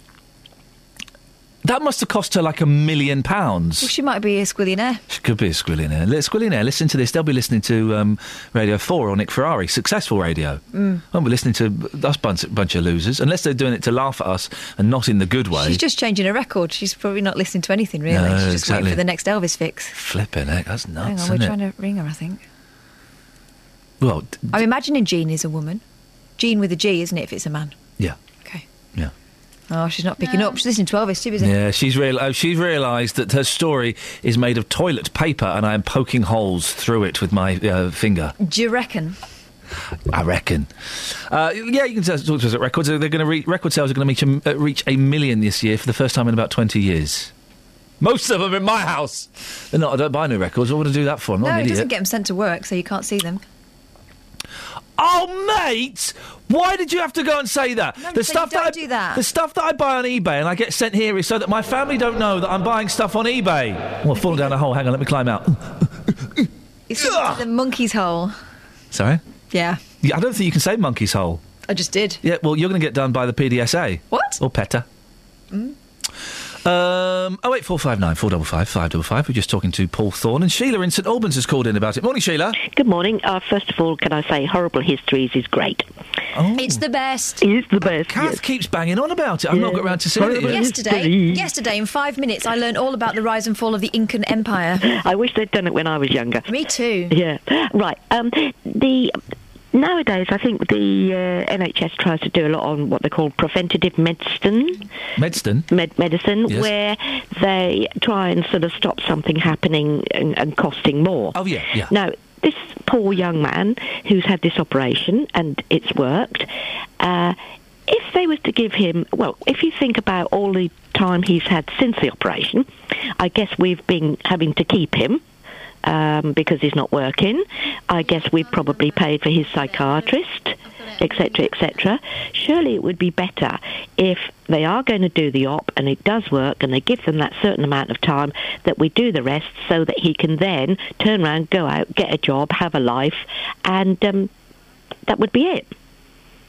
Part of me thinks, Sheila, I do think that the Paul to one side because he's not here. Yeah. Part of me thinks that these issues they're often not physical. They are mental. And it's like the boob job syndrome, which is a syndrome I've just made up, where a woman is lacking confidence and she says, it's my boobs. If I just had bigger boobs, I'd be confident and I'd love myself and people would like me. So they go and get the boob job and things don't change. And they go, no, I need bigger boobs. If I just had bigger boobs than these ones, then people would like me and I'd have confidence and I'd get a job and I'd get a boyfriend. And they're never satisfied because it's not the physical issue that's necessarily the problem, it's the mental one. But have you not seen some of these programmes where they show you people who've lost weight and then they've got this terrible saggy tummy I've seen and that. legs? Yeah. And I'll be honest with you, I think if I'd got to that point where I'd perhaps lost all this weight and one ththing and another, and I was left like that, I think I'd think to myself, do you know what? I'd feel better when I was fat. If you see what I'm saying, because how many women, including myself, don't like what they call bat wings, so I cover them up. A bat wing's the same as bingo wings? Yeah. OK, thank you, just to clarify. Yeah, but what I'm trying to say is I guess, when you've lost that much weight, there is a hell of a lot of skin, and of course it does mean that it all flops and hangs, and if it's making him sore, and if it's bleeding, then what are we going to have? Is he going to turn around and get ulcers? So we've got to treat those. Do you see what I'm trying to say? I'm thinking this could be an ongoing thing that is going to cost us more than it would have done if he was able to have the operation and get rid of all this stuff. Well, you make a really good point there. I want to come back to the bingo wings thing. Yeah. I think that we're in denial about what happens as we grow older, and actually if more women just said, do you know what, this is just what happens to women's bodies, and didn't cover up, maybe we'd all realise that we've all got them, so let's stop being ashamed. It's a bit like, when you go on holiday and you dread getting your kit off to go on the beach, and then you look around and you think, do you know what, if she's not bothered, I'm not bothered. Maybe it takes a bit of that. It does, because, I hate to say it, as you get older, lots of things happen, and there's nothing you can do, like swollen ankles. Exactly. Your feet expand, and you get all puffy. I tend to sort of, think to myself, I'll cover that up, I won't wear a dress. It's called... For a lot of it, it's called growing old. Exactly. So when did we think that we had to look like 18-year-olds when we're 65? No, so this especially female body shame, really drives me absolutely crackers. If you say female body shame, but I have noticed in the last few years there is more of a trend towards it for men as well. With the rise of all these kind of... The demise of the lads mag and the rise of the metrosexual and those kind... men are feeling more pressure like that. They feel that they've either got to be super skinny or really muscly. But yes, it's predominantly a female thing at the moment, of course it is. And let's face it, we all know that you can't have all muscly men because they too have body shapes like women. They're tall and thin and wide and fat. And when I see a muscly man, I do think, gosh, you spend a lot of time on yourself. What about everybody else, Sheila, yes. You're an old dear. Sorry? Yes, I'm very dear, but I'm... Well, do you still play records, or have you chucked your records out? I have got a dance egg under the bed in the other room, and I have got some vinyls. And when was the last time you pulled it out and dusted it off? Oh gosh, mate, ages ago. For heaven's sake, do not give it to a 10-year-old because they'll only do scratching on it and ruin it. I've got another one which is set in the cabinet. You know what I mean, where you can play all the different records, because some of the new a radiogram. No, not quite like that. Okay. No, but I think there was, excuse me, I think there was some record players came out where they didn't play, is it all of the types, like the 45s and the 33s and all that sort of thing? Yeah. Sheila, do us a favour, dust it off today and go and have a little boogie. Right, I'll do that. Honestly, go and put it on too loud. Yes. Be 14 years old again. What would you be playing today if you did that? The Stones. Oh, Sheila! Sheila, please, I beg you to do this. Dust it off, put the Stones on way too loud, and become that 14-year-old rebel again. Yeah. Give us a call on Monday and let me know you did it. Okay, then. Thank you, Sheila. Everybody, dust off your old record players, put the Stones on way too loud, have the neighbours banging the wall. Mark's emailed him. Morning, Ian. Good to hear you're sharing your record interest with the kids. When are you and Catherine doing another Bring Records In Day, like once a month? Right, we're going to do it. One Friday a month, we're going to bring in records and just play records. I haven't got any records. Well, then it's going to be all monkeys. No. I'll tell you where my records are. Yeah. My mum and dad's. When are you going up there? Oh, there you go. They're around the corner. They're around the corner from you. I'll go on a raid. OK, next Friday then we'll do it. Next Friday will be the first monthly Record Friday. You asked for it. Yeah, we're going to have it. That's a brilliant idea, Mark. Thank you. Travel news for beds, cards and bugs. BBC Three Counties Radio. Starting off on the M1 heading southbound, there's a lane closed at the moment. This is all due to a broken down lorry between junction 13 for Salford Road and junction 12 for Flitwick, so it's looking very heavy on camera at the moment. Taking a look in Hemel Hempstead, the A41, that's looking very slow moving between the Hemel Hempstead turn-off and junction 20 for the M25. The A1M also looking quite slow moving, heading southbound just around junction 2 for Welham Green. And the M40, there's a lane blocked at the moment between junction 2 for Beaconsfield and junction 3 at Loudwater following an accident there. Also delays on Great Northern trains between Stevenage and Moorgate, also between Hertford North and Moorgate due to a signalling problem. Nicola Richards, BBC Three Counties Radio. Thank you, Nicola. Oh, people at Beds, Hearts and Bucks, go and play records too loudly today. Be 14 years old, even if it is for 3.5 minutes. Right, 7:46, it's Friday the 17th of October. I'm Iain Lee. These are your headlines on BBC Three Counties Radio. Plans are underway to build thousands of homes in North Hertfordshire, which would also accommodate the needs of Luton. 3 sites east of Luton have been identified.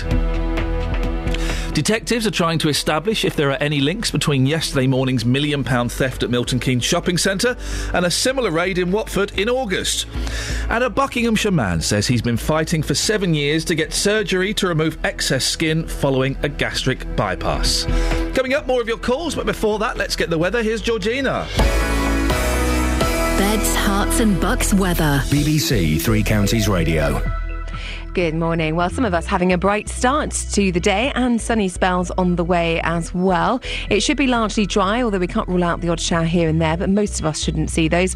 The cloud does build a little more during the afternoon, but we should still have some sunshine in intervals at least. But quite a noticeable south to southwesterly wind with temperatures reaching high teens, possibly in the right spot at the right time. We could get a 20. Tonight, a fairly cloudy night with patchy rain, lows between 15 and 17 degrees Celsius, and that is actually much warmer than we'd expect for our daytime highs at this time of year. So a warm start to Saturday, a fairly cloudy day generally, a bit of patchy rain in the afternoon. It's going to be quite a blustery weekend, so although still quite mild, it may be that it doesn't feel quite like the temperatures being registered, but we could get a 20 tomorrow. Sunday, still some of that rain lingering for some of us, but otherwise a clearer day with sunshine and showers, fairly blustery still. Monday, similar but fewer showers, but it's not till Monday night that we start to see the remnants of ex-Hurricane Gonzalo. But really, we're just looking at a bit more wet and windy weather, which is not really unusual for October. That's your latest forecast. Every Saturday from 12. Great songs you haven't heard for years. Justin Dealey. This still sounds incredible. Jay has texted me. This one's for you. Coming up today, we go back to the 70s for our golden oldie rundown. Let's get that jukebox open. 2 hours of great music and great memories. She says, this reminds me of when I used to go to the Unicorn pub in Leighton Buzzard. We are playing the UK charts from this day back in 1970. Martin in Woburn Sands has texted me. It was first recorded by Richard Chamberlain in 63. Justin Dealey. Spread the word. 2 hours of great songs and great memories. Every Saturday from 12 on BBC Three Counties Radio.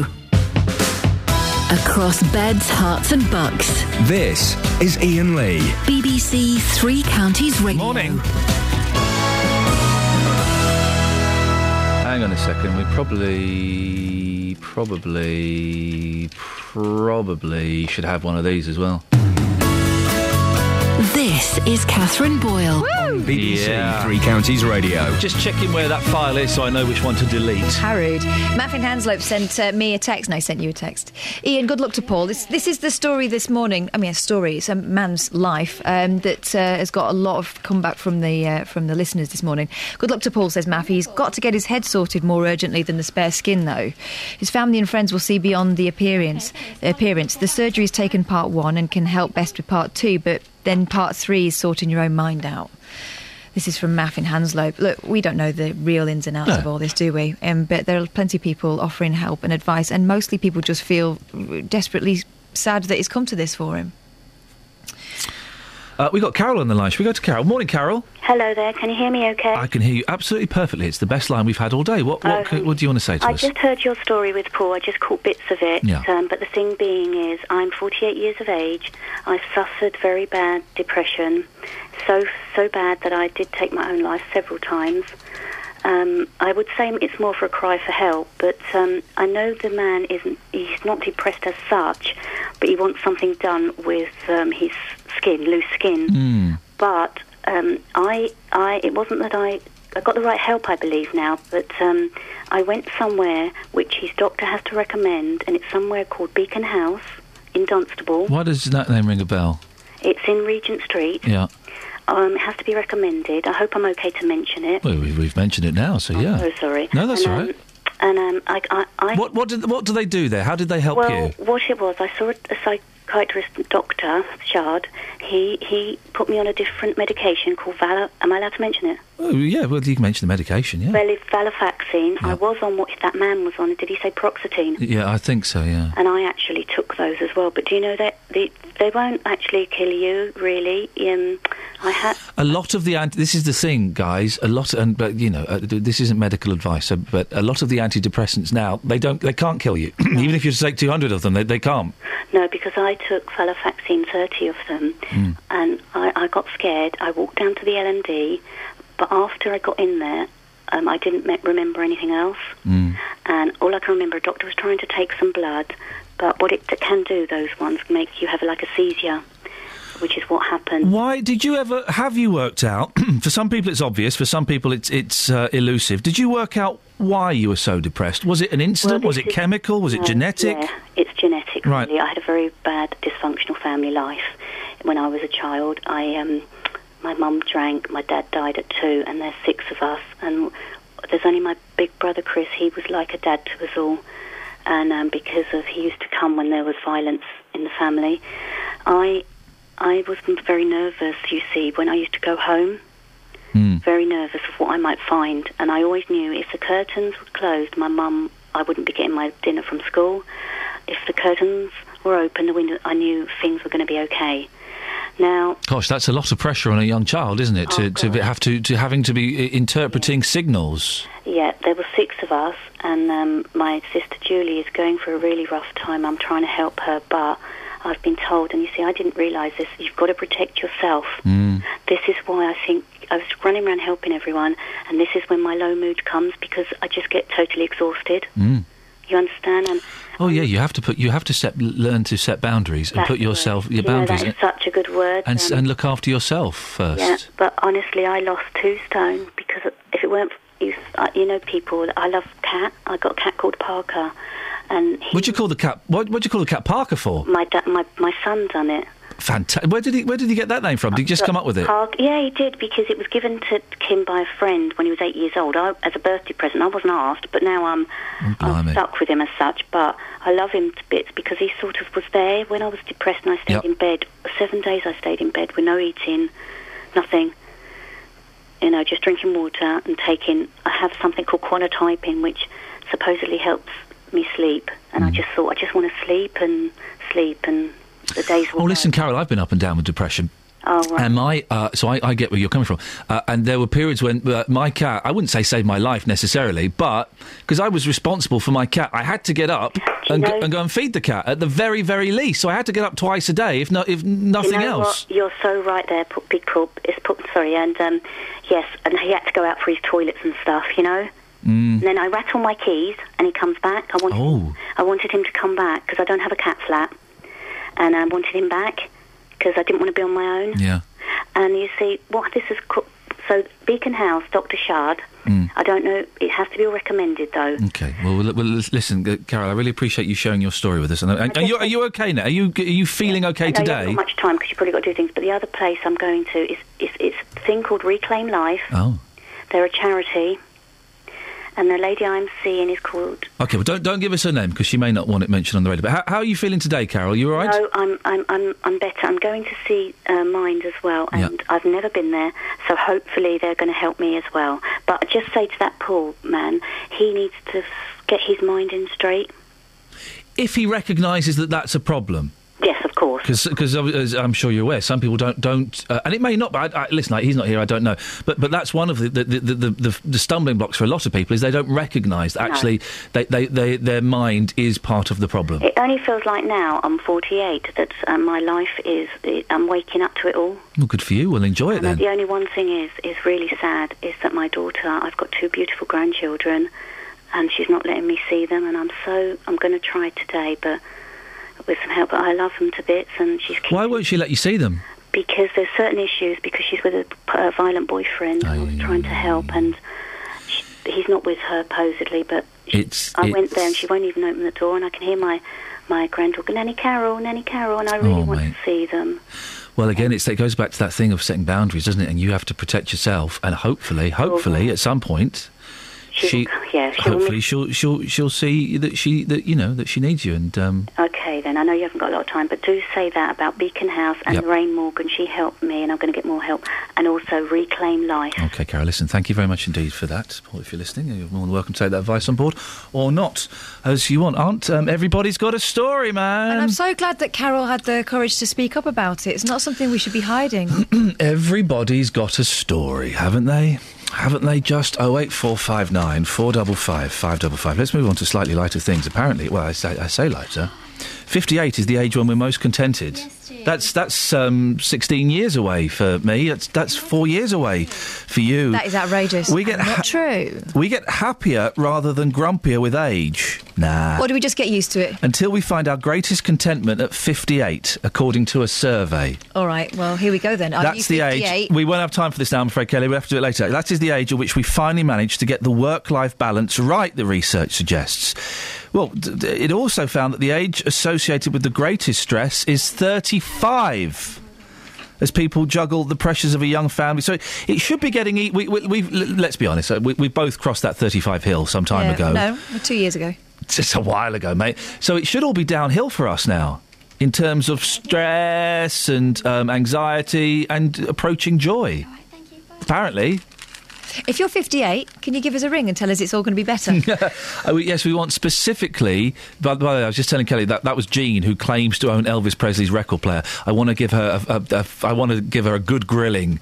And we only had a minute, and I want to give her a good grilling. Yes, if you're 58 years old, or just past it, is 58 the most content that you've ever been? Really? Surely it's all over by then, isn't it? What are you going to do then? I'm going to be so grumpy when I get old. I'm really looking forward to being an old man. Then you'll have an excuse. I don't even need an excuse. I don't even need I want to be an old man. I'm going to have a walking stick that's a little bit too short for me, and I'm going to be wagging it at kids at the bus stop. In your face. 08459 455 555. Travel news for beds, cards and bugs. BBC Three Counties Radio. One lane's closed at the moment on the M1, causing delays heading southbound between junction 13 at Salford Road and junction 12 for Flitwick, due to a broken down lorry there, looking very slow on camera.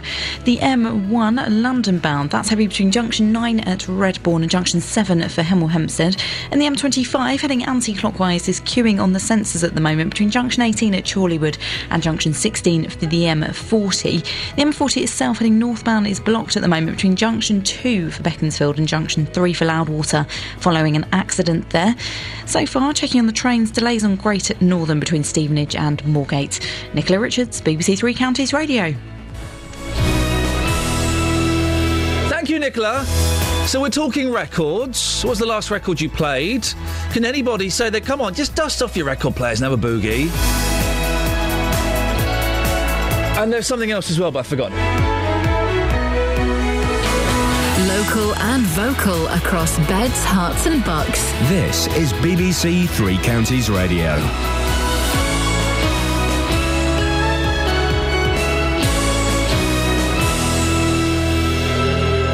It's 8 o'clock, I'm Simon Oxley. The headlines: North Hart's planning for Luton overspill. Investigations continue after Milton Keynes jewellery theft. And Buckinghamshire man wants further weight loss surgery. BBC Three Counties Radio. Plans are underway to build thousands of homes in North Hertfordshire, which would also accommodate the needs of Luton under government legislation. 3 sites containing over 2,000 homes have been identified in the village of Cocknow and elsewhere to the east of Luton. North Herts District Councillor David Levitt told this programme it's hard enough meeting their own needs. It has to be close to Luton, it has to have the good transport links, and it sort of limits you rather a lot. You don't fancy this? I'm not keen on it. It's difficult enough to meet our own needs. Our own homes are going very much around Baldock, Letchworth, Royston, and the villages. Detectives are trying to establish if there are any links between yesterday morning's theft at Milton Keynes Shopping Centre and a similar raid in Watford in August. Around £1 million worth of jewellery was stolen from Leslie Davis Jewellers in the Centre MK after thieves started a fire as a diversion. 2 months ago, 3 shops in Watford's Harlequin Centre were robbed by a gang who set light to cars in a nearby street as a diversionary tactic. The UN Secretary-General has made an urgent appeal for funds to tackle Ebola after a $1 billion UN appeal raised just $100,000 or £62,000. The British company GlaxoSmithKline says a vaccine against Ebola that it's been working on now won't be ready in time to help fight the current outbreak.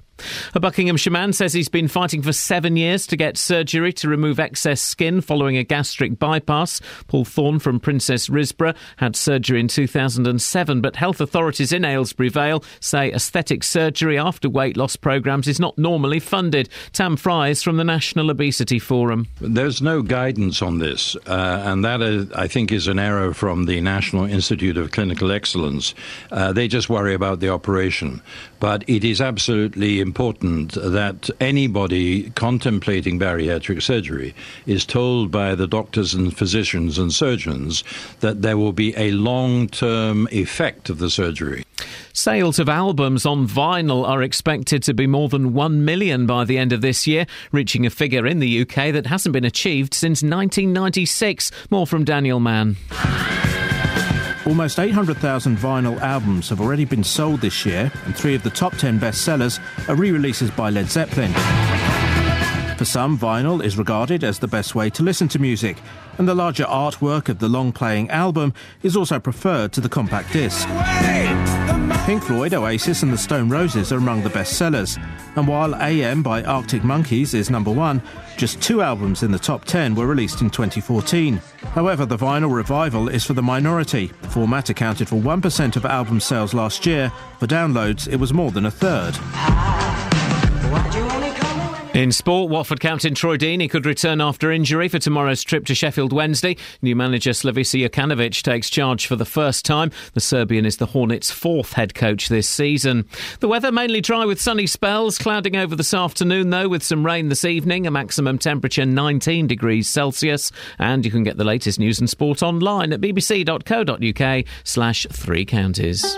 Today on BBC Three Counties Radio. From 9. The JVS Show. With the big phone in, the hottest topic of the day, and your consumer problems. From 12. Nick Coffer. With Mark Nevin from Fairground Attraction and finding out why Central Bedfordshire Libraries want you to borrow humans and not books. From 3. Roberto Peroni. I'm here with a roundup of the day's news, the latest travel and your stories. From 7. Mark Forrest. I'll bring you the best bits from everything that's been happening on BBC Local Radio. Today on BBC Three Counties Radio.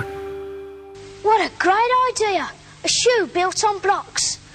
I'll call them Blocker Boots. We'll sell 1 million. Blocker Boots, Blocker Boots, Blocker Boots, they're in fashion today. Blocker Boots are neat. They go with your feet. Blocker Boots are so high. They've made 1 million people buy. Blocker Boots,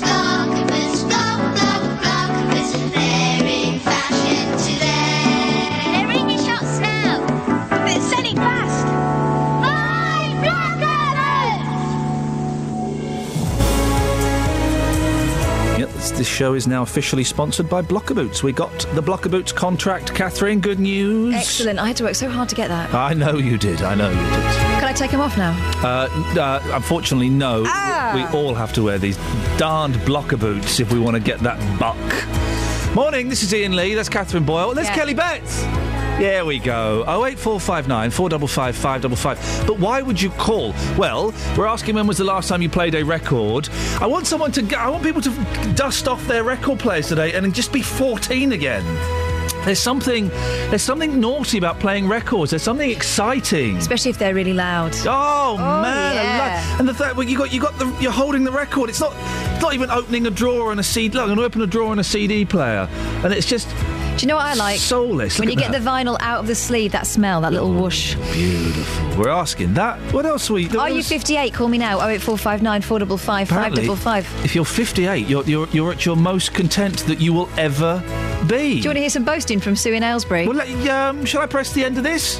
No. Okay, fine. Do it over the top. Yeah. It'll be 14. Turn it louder. Pump it. 1, 2, 3. Yes. 58's a great age. My husband had retired. We're bringing up 3 of our grandchildren, the youngest being 8, and we recently lost our son. Hang on a minute. Whoa. However... Whoa, hang on a minute. We still have a great life and the children keep us young. My youngest grandson thinks you're great and it's the only reason he gets up for school so early so he can listen to you first. There we go! That's nice! Across beds, hearts and bucks. This is BBC Three Counties Radio. 2 great tweets, 2 massive tweets. First one from Andrew. Have you seen that picture that Andrew's just... I've just retweeted it. A man enjoying his highway hi-fi system. It's a guy in the 1960s, got a record player in the car. Nice. Yeah, it's brilliant. And then Scott has tweeted, guys, when is the big tour coming to Uxbridge? I don't think that's... What would is it not be? Is that Beds, Herts and Bucksbridge? No, so it's not. Unfortunately, Scott, that's not going to be... that's not going to be happening. But we could send out a scouting party, couldn't we? No, we really couldn't. 08459 455 555. We need some 58-year-olds to tell us why it's so good. Now, more than 12,000 homes could be built in Hertfordshire, partly to mop up the overspill from Luton. North Herts District Council's identified 3 sites to the east of the town with a view to housing more than 2,000 families that Luton Borough can't. Well, Councillor Tom Shaw is in charge of housing at Luton Borough Council. Tom, why should North Herts consider helping to meet Luton's housing needs? Well, first of all, a lot of people from North Herts come and employ, they're in employment in Luton. They work at the airport, Vauxhalls, all them kind of places. So I'm pleased that North Herts has recognised through the neighbourliness criteria that they're going to help us in Luton. I was at another meeting last night with Central Beds where they launched their North Luton plan, nothing to do with Luton, and there's absolutely no assistance coming out of that plan for Luton. So I'm pleased that North Herts has sat down and talked to us and they've recognised the need in Luton. We spoke to David Levick, who's a North Herts District councillor. He seemed a bit miffed with the whole thing and he wasn't particularly happy with it. Some of them won't be happy with it, but at the end of the day, we've got 90 people in bed and breakfast. We have got nearly 1,000 people in temporary accommodation. We've got all the jobs in Luton. North Herts has recognised the fact that a lot of the people that work in North Herts actually come to Luton for employment, so they're trying to assist. But a lot of the other councils round us are offering no assistance at all, but they still want the jobs. But that's called commuting, isn't it? I mean, that happens in all kinds of places. People should be allowed to come and work in Luton if they don't live in Luton. I should say I couldn't agree with you more, Ian, but like the meeting I was at last night with the North Luton one was all these highways improvements actually stop on the edge of Luton. You know what it's like on the A6 and Sunderland Park Road in the morning? We're going to end up with 3,000 more houses coming into the town from down those roads. There's already chaos down them. North Herts have recognised an awful lot of this. I think their plan's not a bad plan. It'll help us with our housing need in Luton, and it'll help create more jobs on that side of the town so people aren't commuting right across the town. As I say, we spoke to David Levitt, who is the North Herts District Council's portfolio holder for planning and enterprise. So he's kind of quite high up in the chain there. Yeah. He didn't sound particularly happy. He said he was kind of doing it. You know, his arm had been forced slightly. If they don't approve the plans for the 2,000 homes, if they are just paying lip service, what effect will that have on you, Tom and Luton? It's a massive effect. So we're getting no assistance at all of central beds. North Herts recognise the need. Our numbers are just going up and up and up. We're already taking over office blocks, one not too far from you, to change into temporary housing. There isn't much more we can do in Luton. The government has actually put in that other councils should cooperate with each other. We need that cooperation off North Herts. We can't expect those councils to take the jobs in Luton but give us no assistance with housing the people. You mentioned you're turning office blocks into temporary housing. Maybe I'm being an idiot. Why can't you turn office blocks into permanent housing? Because at the moment there's a window of opportunity where you can get an office block. It'll be temporary housing for 10 years. Our big problem at the moment is people who are being repossessed and everything else will come forward, register as housing, need emergency accommodation. We pay through the nose for bed and breakfast in hotels and everything else. So the plan is, by changing some of these office blocks, we will actually be putting them into accommodation we control, and it won't cost us much. So it's not possible to turn those into permanent apartments? It may well be, yes. But at the moment, the big need we've got is for the temporary accommodation while people's cases are being investigated. There can't be anything worse for a family than being sat in a bed and breakfast in an hotel for a number of weeks when it's possible for this window opportunity to give them a flat to live in for that time. But hang on, this is why I'm confused. If you turn these office blocks into flats, then the problem of people in bed and breakfast, that pressure would be eased slightly, wouldn't it? It will. That's what we're doing. Well, if you instead of going into bed and breakfast, we're leasing the office blocks for 10 years. Right. Okay. So I see. Okay. Yeah, it's not going to be an overnight. It'll be for 10 years. Yeah. You can buy those office blocks and turn them into affordable housing, social housing. If we could afford the office blocks to buy them, where people want millions of them, but what they're prepared to do, as long as we can pay them the rent for the people that are living in there, they'll do the conversions in the office blocks for us, lease them to us for 10 years, we manage it and everything. And that way people avoid bed and breakfast. It could go on for 20 years, it could go on for 30 years. Is that a bit short-sighted, though? Shouldn't councils and the government, shouldn't councils be investing in the long-term future of housing? 100% agreement with you. Then buy these office blocks. There's only one little problem with that. Yeah? The money. You've got about 50 million quid in the bank, haven't you, Luton Council? 50 million pound? We haven't got 50 million pound in the bank. I wish we had. But a lot of that's got to be kept in reserves. The government says you've got to keep a certain amount for reserves. It's not far off 50 million quid in the reserves, but this is housing money.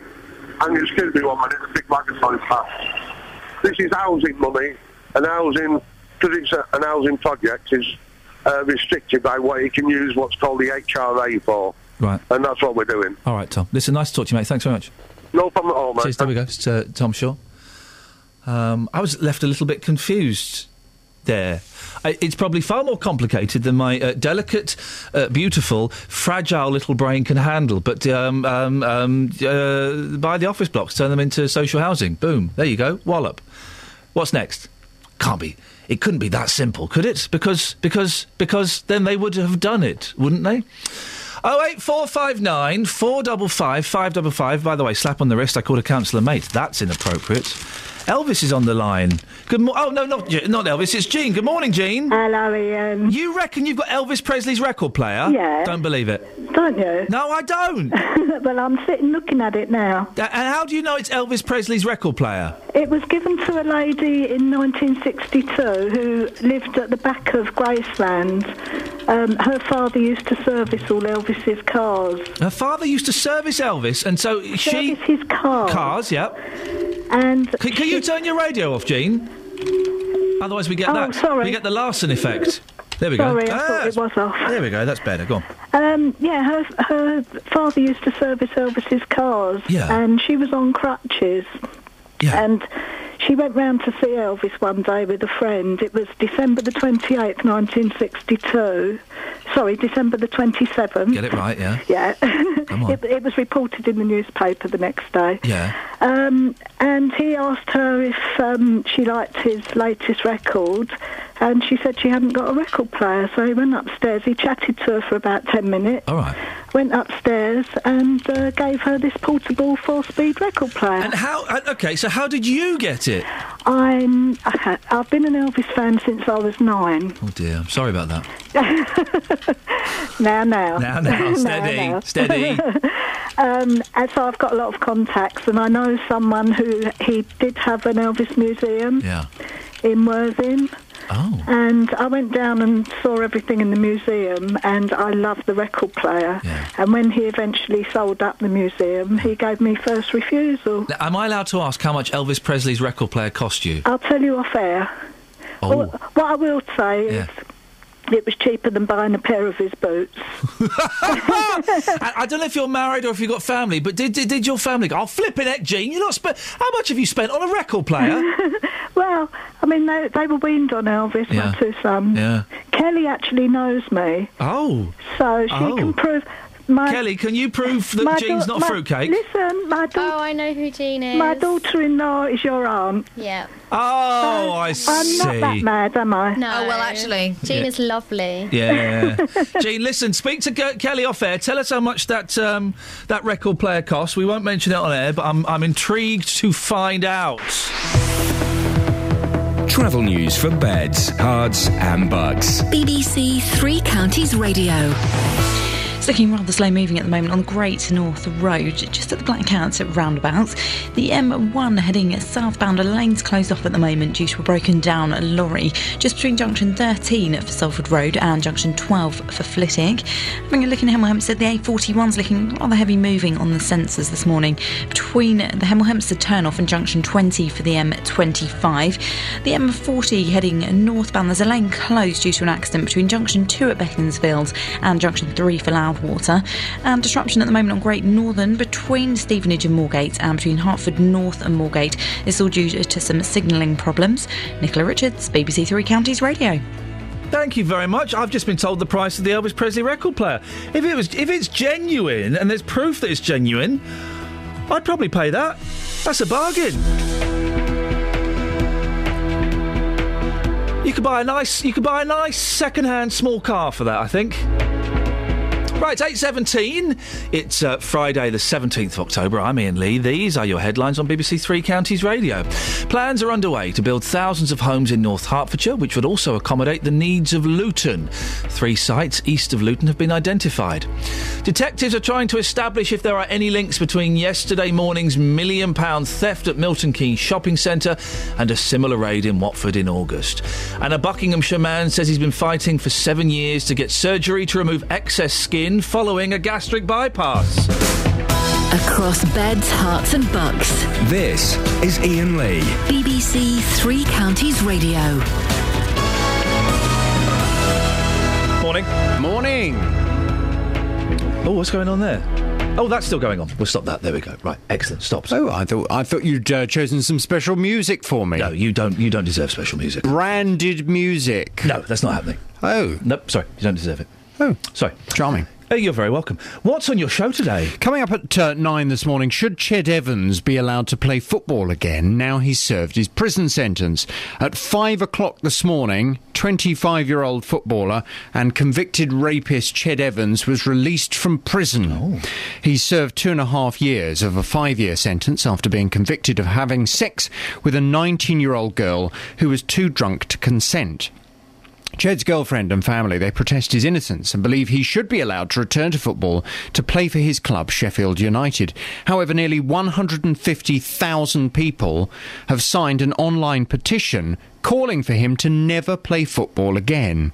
Well, from 9 this morning, I want your views. Now he's been released from prison, should he be allowed to play football again? I mean, he's served his sentence. Is it time to let him get back on and do his job? I heard an interesting argument, actually, from somebody saying that if we let him go back and play football, he'll be paying lots of tax. He'll therefore be putting stuff constructive back into society. That's a good thing. That would be a way of him kind of paying back for what he's done. Would you agree with that? 08459 455 555. I'd like your view at 9. Oh, get ready for an afternoon full of excitement. Oh, it's an amazing goal. Sam Wood has just clinched the Goal of the Season award. Three Counties Sport is here from 2 with unrivalled coverage of all our local teams. How about that for Mattia Vitra? Wickham, Stevenage, MK Dons, Watford and Luton are all in action. Curtis Shaw, what a goal from Lawless! It was always there, you could see it coming. And Stevenage, well, lightning start for them. We'll bring you all the build-up, live commentary and all the reaction after the final whistle. We were a bit sloppy at times today, but we've won 2-0. Three Counties Sport. Tomorrow from 2, here on BBC Three Counties Radio. Now, people who've been complaining for years about a squat near Watford say they are pleased that something is finally being done about it. In May, hundreds of people descended on the site in Otterspool Lane for a rave, and a girl was sexually assaulted. And last week, armed police were called to arrest a man for wielding a sword. A court hearing regarding any possible eviction takes place next week. Tony Fisher's been looking into this. You've visited the site, haven't you, Tony? Yes, I have, Ian, and some people I've spoken to describe it as a horror movie. I'd agree with that. I saw rats, open sewers. The actual property itself is like a crack den inside. The dust everywhere, furniture piled up. The owner, a vulnerable old man, was in bed. There were various shacks around the property. There was a large dog on chains. I've heard that other dogs have since been removed. When I went round there were young girls. There was a young boy, Eastern Europeans, and there was a man of Spanish extraction who actually came out and basically I asked him if we could come in, and he let us in. Oh, OK. What are people saying about it? Well, they're saying there's drug dealing going on there, expensive cars are pulling up outside, then going away. They're saying that the people there ran a pipe down the side of a cottage with sewage. The whole thing was a nightmare. There was a small bay pony that vanished at the same time that a sack of remains was found in a field, and the theory is that the dog attacked it. People say that ladies are nervous walking their dogs past. There are dogs that you don't want to cross, they say. Police don't seem to take their concerns seriously enough. And people would just like to know what's going on there for their own safety. A lot of people on the site are runaways, they say, or children where the parents don't seem to care about them. It all got out of hand, though, when there was a rave back in May. This person I spoke to is too scared to be identified, so her words are spoken by one of our colleagues here. We had a police helicopter flying round. A young girl got raped. Eventually, the police closed off Otterspool Lane. Then we had groups of young people congregating in Berrygrove Lane, causing trouble, stopping cars coming down, frightening people, banging on the cars. They kept us awake all night long. Music was so loud you could hear it inside the property with the windows shut. Now, that lady there mentioned rape. Hearts police say a 20-year-old woman was seriously sexually assaulted at a rave on Sunday, May the 18th. The man was subsequently arrested and has been released with no further action. OK, so what are the authorities saying officially? Well, both Hertfordshire County Council, which owns some of the land that the squat is on, around the squat, and Hertsmere Borough Council say they've received complaints about it. Hertfordshire County Council says its Children's Services is working closely with Herts Police and Hertsmere Borough Councils to establish the identities of the young people frequenting the site and to ensure that any under 18s are safeguarded and returned to their parents or placements as soon as possible. The council says it first became aware there were squatters on its land on the 21st of May. That's just after the rave took place. In July, they say they placed protection notices on the site which required the occupiers to leave. Following non-compliance with this notice, we made an application, they say, to Watford County Court for a hearing to seek an eviction order. That hearing, we just found out, takes place next week. Hertsmere Borough Council says our environmental health issues, these haven't been quantified. There's been a regular dialogue between our environmental health department and a few of the nearby households where complaints have been raised over a range of themes, including noise, nuisance, rats, drains, I would imagine that people living there have probably had enough, have they, living nearby? Yes. I've been told residents have written to the local councillors about it. I've contacted one or two of them, not heard back, but one of the councillors didn't even know about it. Yes, people just want those on the site evicted, taken the sheds down, remove the rats running around during the day, just clean it up, they say. This person, Brian Hyde, knows the area well. It's just unbelievable how a house in the countryside, so-called countryside, can be allowed to be run in such a way. And I take it that there's homeless people, I'm not saying anything, but I think there's drugs going on there. And the noise level can be heard at some point, a half a mile to a mile away. It shouldn't be allowed. And it's not just people living in the area who've had enough. People on the site, say they receive food prepared at the nearby Hare Krishna temple. Oh, OK. A spokesperson for the Bhaktisiddhanta Manor said, "We do not support the establishment of this settlement under any circumstances. We feel its presence is detrimental to the local community and would support its closure. Every Hare Krishna temple serves food free of charge on its premises, and anyone visiting the temple is welcome to take part. Whilst we allow the local branch of the charity Food for Life to use our kitchens to prepare their food for distribution, we do not support the distribution of food where it would encourage antisocial behaviour such as the settlement in question." Tony, thank you very much. Call 08459 455 555. BBC Three Counties Radio. Thank you very much, Tony Fisher. 08459 455 555 is the story if you want to give us a call. We're looking for a 58-year-old or someone who has been 58. Isn't Tony 58? Sorry? Are you 58? Long time ago. Are you 58? No, I'm 35. Happiest time of his life. Yeah, OK. 35 years. All right, boss. He's grinding. I know, he's twerking. Wow. That proves he's 58. 35 is supposed to be the toughest time of your life, is that right? And That's 58's correct. the best. 35 is the hardest time of your life, and 58, supposedly... 58 is the age when we're most contented, says Daily Mail reporter. Why do they not want to put their names to this rubbish? We get happier rather than grumpier with age until we find our greatest contentment at 58. Does that mean at 58 then you start getting grumpier? Probably. Start getting more complaints. That's the age at which we finally manage to get the work-life balance right. Well, that's because most people have got the sack by then, isn't it? So they're at home watching Jeremy Kyle hanging out with the kids and the grandkids. Maybe the great-grandkids, if they're watching Jeremy Kyle. You never know. It's also... the analysis of a study found that 58 was also the age when they were more likely to have a proper lunch break and stick to their contracted... Do you remember back in the day when you would get a tea break, 2 tea breaks, and an hour for lunch? Yeah.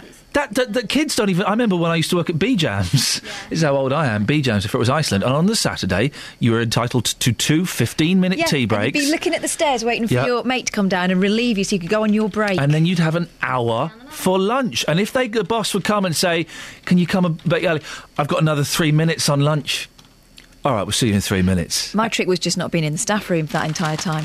Really? Yeah, go out, get a sandwich, have a walk round, wait. Does anybody... Here's something for the last half hour of the show.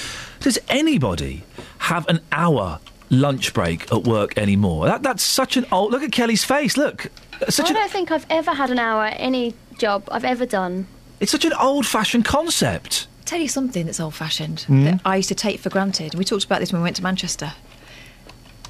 Is that we used to go to the pub for lunch. Yeah. We used to sit in the pub, and this was in the days when it would be like full of people smoking. Yeah. Sit in the pub, come back stinking, probably having had maybe a little, I remember having little white wine, a couple of wines, a couple of beers. A couple of pints, and then go back to work. Dave. Good morning, boss. It's been a long time since you've seen 58. Were you at your most content then? No, not really, because I had health problems, spinal problems, and that left me in a limbo, mate, because I couldn't lorry drive. Right. Well, you've left the show in a limbo now with your downer there. Excuse me, don't start, but the thing is... Yes. I'm 71, I know you're asking for 58, I thought... Would 71 be all right to answer your question? No, it wouldn't, but thanks very much for calling. 08459 455 555. I was going to ask him whether he was happy, but he won't be now. No, he's never happy. He's never happy at all. What's going on with all the 58-year-olds? They're all having too much of a good time. They're probably... Yeah, 08459 455 555 when you're finished. Yeah, thank you. Travel news for beds, cards and bugs. BBC Three Counties Radio. The A1, the Great North Road's looking very slow moving at the moment on the speed sensors approaching the Black Cat roundabout. A lane's closed on the M1 heading southbound between junction 13 for Salford Road and junction 12 for Flitwick. And they're still due to a broken down lorry, so on camera it's looking very heavy at the moment. The A41's looking rather slow between the Hemel Hempstead turnoff and junction 20 for the M25. Also the M25's queuing on the sensors heading anti-clockwise between junction 18 at Chorleywood and junction 16 for the M40. Also, there's a lane closed on the M40 itself between junction 2 for Beaconsfield and junction 3 for Loudwater following an accident. And on the trains, there is disruption on Great Northern between Stevenage and Moorgate. Also between Hertford North and Moorgate. Nicola Richards, BBC Three Counties Radio. Thank you. People are being cruel on Facebook about Jean and her Elvis Presley record. Ian's tweeted a picture. He says, "Can you put me in touch with Jean?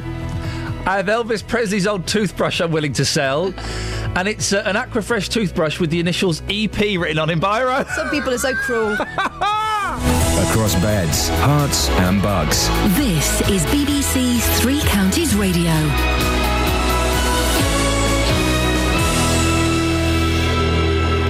It's 8:30, I'm Simon Oxley. Plans are underway to build thousands of homes in North Hertfordshire, which would also accommodate the needs of Luton. 3 sites east of Luton have been identified.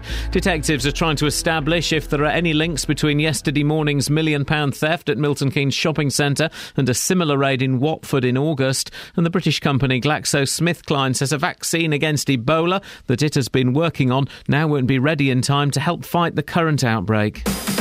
Three Counties Sports. BBC Three Counties Radio. New Watford manager Slavisa Jokanovic takes charge for the first time at Sheffield Wednesday tomorrow. The Serbian is the Hornets' 4th head coach this season. If somebody thinks I arrived here for make small Barcelona, it's wrong. I understand exactly where I am. I am in England.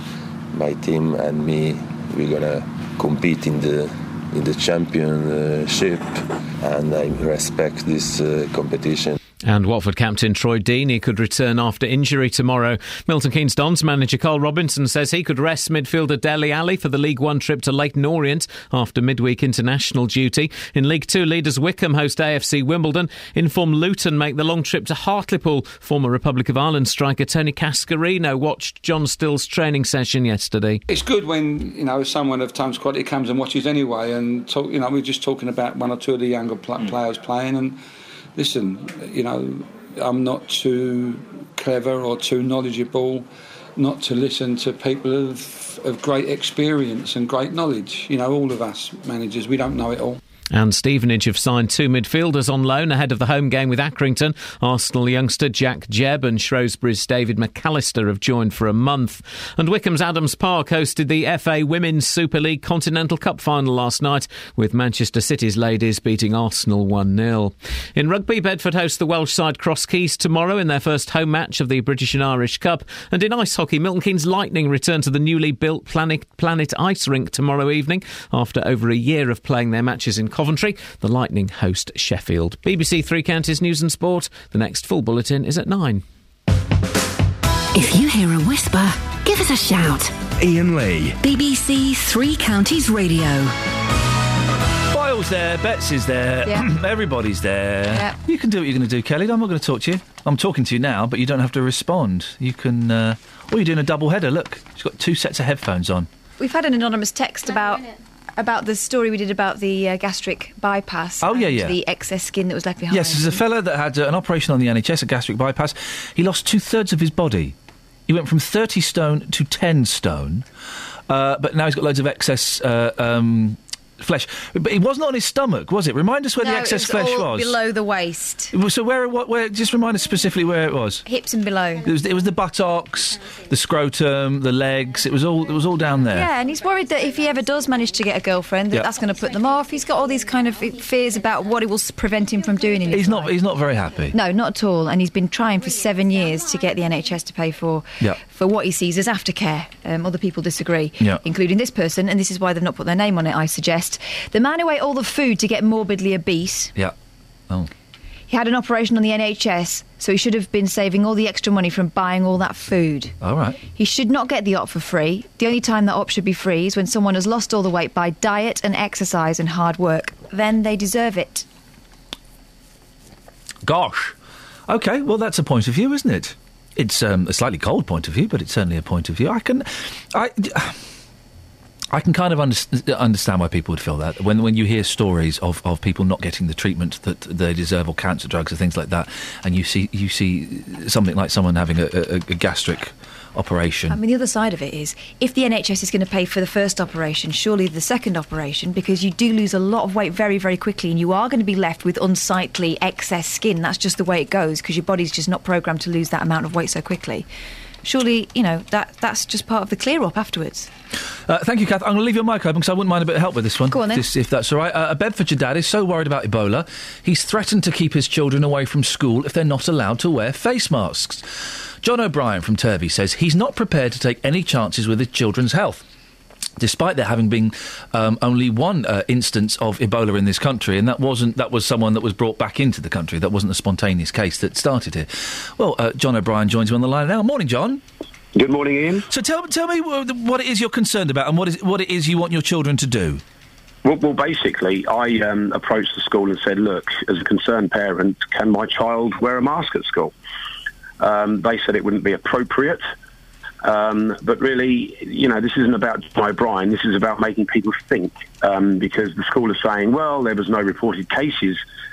And I'm saying, well, hold on, you're working on information that's changing daily. So this time next week, when there is a reported case, can my child wear a mask then? But unfortunately, if that was the case and children were to wear masks then, well, they could have potentially already caught something. So prevention is better than a cure. How old it's your daughter, isn't it? How old's your daughter? 13. 13, OK. And, listen, I'm a parent. Of course, we want to protect our kids and do the best for our kids. But it's quite hard to catch, isn't it, Ebola? Well, you know what? They're hoofing on about, well, it's not airborne. Well, would you want to be standing next to someone with Ebola within 10 feet if they're coughing and spluttering all over the place? So they're saying it's not airborne. In fact, we refer to people as they. I would like to know who they are, because they are not going to come and help me. They are going to go and form a government on the Isle of Wight, exterminate everyone on there, and it'll just be the rich people and the politicians that get saved. So we're all fish and we're all getting shot in the barrel that we're swimming around in. How does your daughter feel about it? Well, I try. My daughter's got her own opinion. So she is more genned up on it than a lot of other 13-year-olds. I mean, it was only yesterday, Ian. There's a shop in Luton just being cordoned off, people wandering around in white suits, and a helicopter lands in the field opposite my unit with doctor written on it. Yeah. I walk out of my unit and say, hey, what's going on here? And someone's laughing, going, oh, it's probably Ebola. Oh, Ebola, it's probably Ebola. And until the general public wise up and start thinking about this and stop sending silly text message jokes around and take this seriously, nothing's going to change. So, but it was my right as a parent, a concerned parent, to send my daughter to school with a mask. They've said no. The reason they've said no is because if my daughter goes to school with a mask tomorrow, 10 more children will go to school with a mask the next day. That's what they're trying to save. Do you wear a mask when you go to work? I wore a mask, walked into the petrol station yesterday. The serf behind the counter said, hope you haven't got Ebola. And I'm just sickened by the attitude. This is something that doesn't affect black people or white people. It affects humans. And until this country, this little island, starts understanding that it's not impenetrable, it's coming, right? What are we doing about it? But unfortunately, Ian, I'm not prepared to listen to lies. So, buddy, have a look at me Ebola webpage, Ebola webpage on Facebook. I've only got 300 followers, but people need to start looking, paying attention, buddy. I will have a little look. What's the link to get? What's the link to get there? How do I find it? It's difficult. I mean, you put in the word in Ebola. Yeah.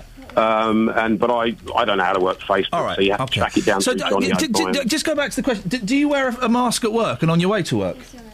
No, don't do that. No. Well, why is that? Why is that? If you're so worried about it and you don't believe the lies that the government are telling us, why do you not wear one at work to protect yourself and ultimately protect your daughter? Because if you get it, there's a strong chance she might get it. Well, I tell you what, you're a kindred spirit. You just accused the government of lying. So thank you very much for being on my side. Can we put that down as a quote? I don't wear a mask in the car because I'm the only person in the car. Work? At work, I work in an office. Yes, it is quite controversial. You could say, well, hold on, John, you're a bit of a hypocrite, mate. I just do what I can do. And so I make sure that if I'm in an area where there's a lot of people... Yeah. unfortunately, I'll wear a mask in and people laugh. They think it's very, very funny. But, they'll be laughing on the other side of their face. I'm just curious as to why you're being so insistent about your daughter wearing a mask at school, where it is very unlikely that she's going to get it, but yet you're not prepared to make that stand yourself in the workplace. Well, I can answer that one, Ian. My life was over, buddy, when I had children. Right? They are the only thing I care about. It matters not how much money anyone has, because soon it will just be food, warmth, shelter and water that people are concerned about. It won't matter how expensive your watch is or how big your car is. So basically, I don't really care about myself, Ian, from a parent's point of view. My life is dedicated to my children. Yes, you could then say, well, what if you get it and then pass it on to your children? Well, yeah, what if you get it and pass it on to your children? Well, you just copied exactly what I said. I thought you were interviewing me. Well, but it's a good question, though. What if you get it and pass it on to your children? If you're not taking the precautions, then you're surely putting your daughter's life at risk. What I'm doing, buddy, is trying to minimise the risk. What I won't do is go around with my chin in the air going, oh, they'll help us, the government will fix it. Well, they won't fix it. They're doing everything too late. I work from a unit that's right next to Luton Airport. Yeah. Right? Well, where's the screening going on there? And let's face it, what's the screening? Oh, how do you feel today? May we take your... may we test you? How do you feel? Well, you know what? If I had Ebola, I'd be heading straight for the UK. It's Ebola. Ebola. Yeah, I know. That's my dyslexia. Okay. If I had that, I'd be heading straight to the UK for a bit of free treatment. So, until the government take it seriously, I'm doing this for everybody, buddy. That's why we're on the radio now. People have to start thinking about this. It's not a problem that's going to go away. They are not going to help us. Okay. We are on our own. John, it's an emergency state. Well, it's not an emergency state here, is it? Because there has only been one instance, and that was someone that was flown in. Are you not worried that you're scaring your daughter and her friends unnecessarily? No, unfortunately not, Ian, because I think the truth is the best thing for any individual to have. I am more concerned. The reason I've done this is that I am more concerned with lies. I want the truth. Where do you get your truth from? I'll get it from everywhere else. Google. I think Google's the latest oracle of truth nowadays. If you Googled me for a while, I was described as a gay cowboy. And, are you gay? I'm neither gay nor a cowboy. I was also, if you Googled me, there was a picture of a black man would come up. I'm neither black. so Google is very flawed, isn't it?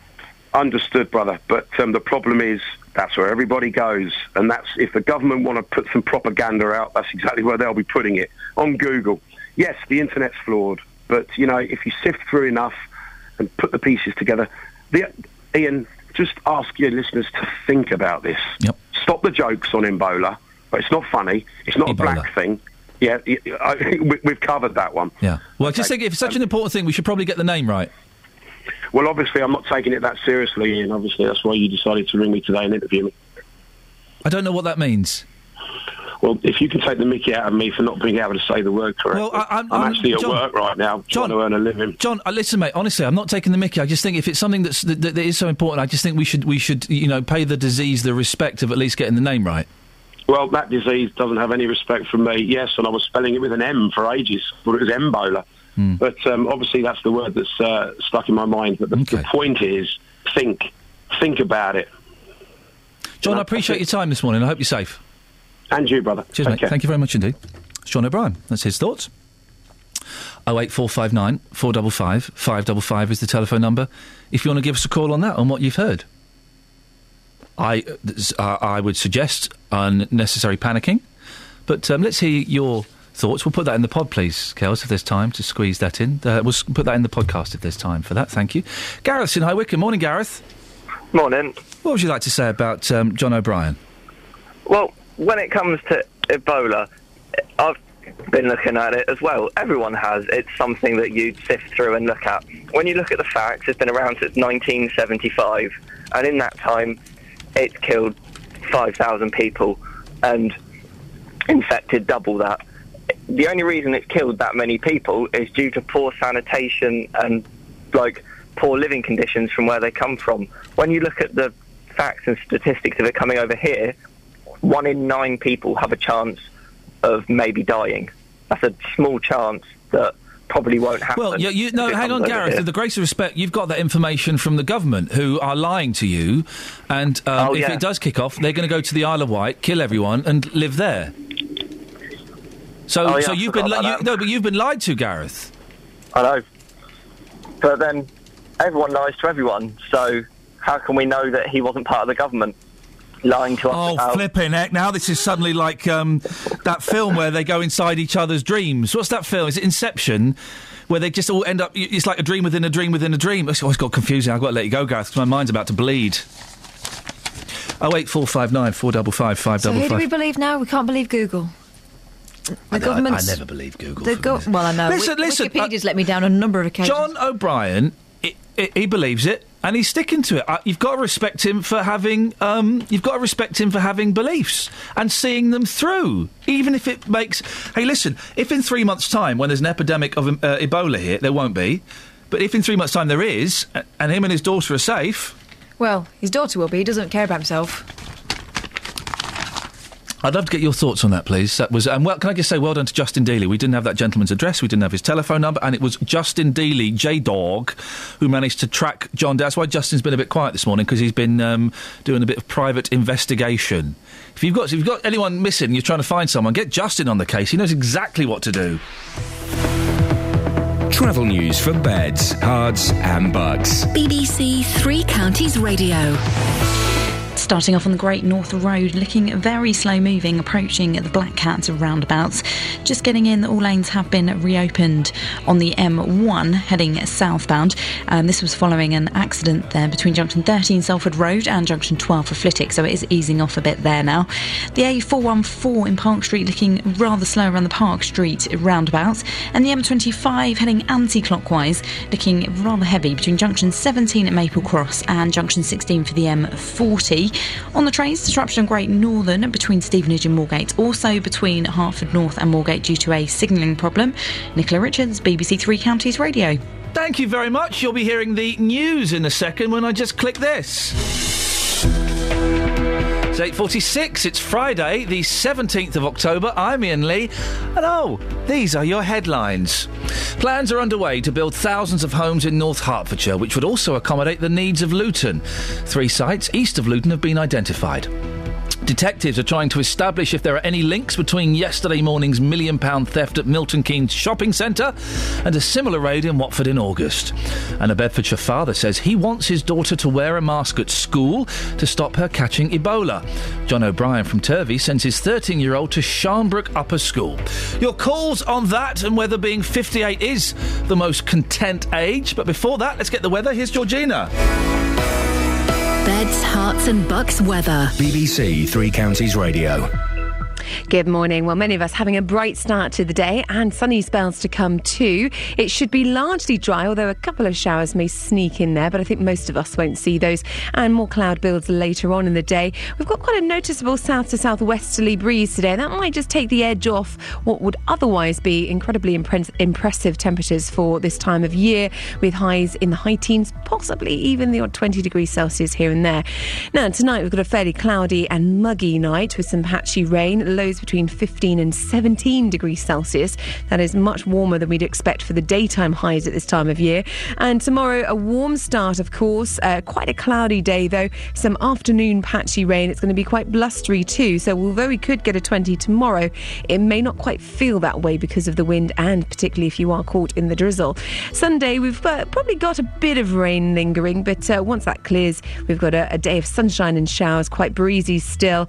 Monday, temperatures start to drop. Similar day, though, generally just fewer showers around. It's not till Monday night, though, that we start to see the remnants of this ex-Hurricane Gonzalo, but really it's just wet and windy weather, which we would expect for October anyway. That's your latest forecast.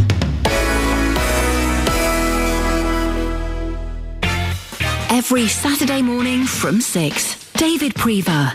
couple of things we're asking you for this morning. Why should we care about this? What's the problem? Eurythmics and There Must Be an Angel Playing With My Heart. They've been seen as a bit of a sideline in British politics, haven't they, UKIP? David Prever. Time for our Free in 30. Some newspaper front pages for you this morning. You've gone for the front of the Express. What are they worrying about today? Clearly it is about money, though, isn't it? You've just spent the last few minutes saying the club's about to go out of business. David Prever. Every Saturday morning from 6. Now we're ready to go. Now I'm awake. On BBC Three Counties Radio.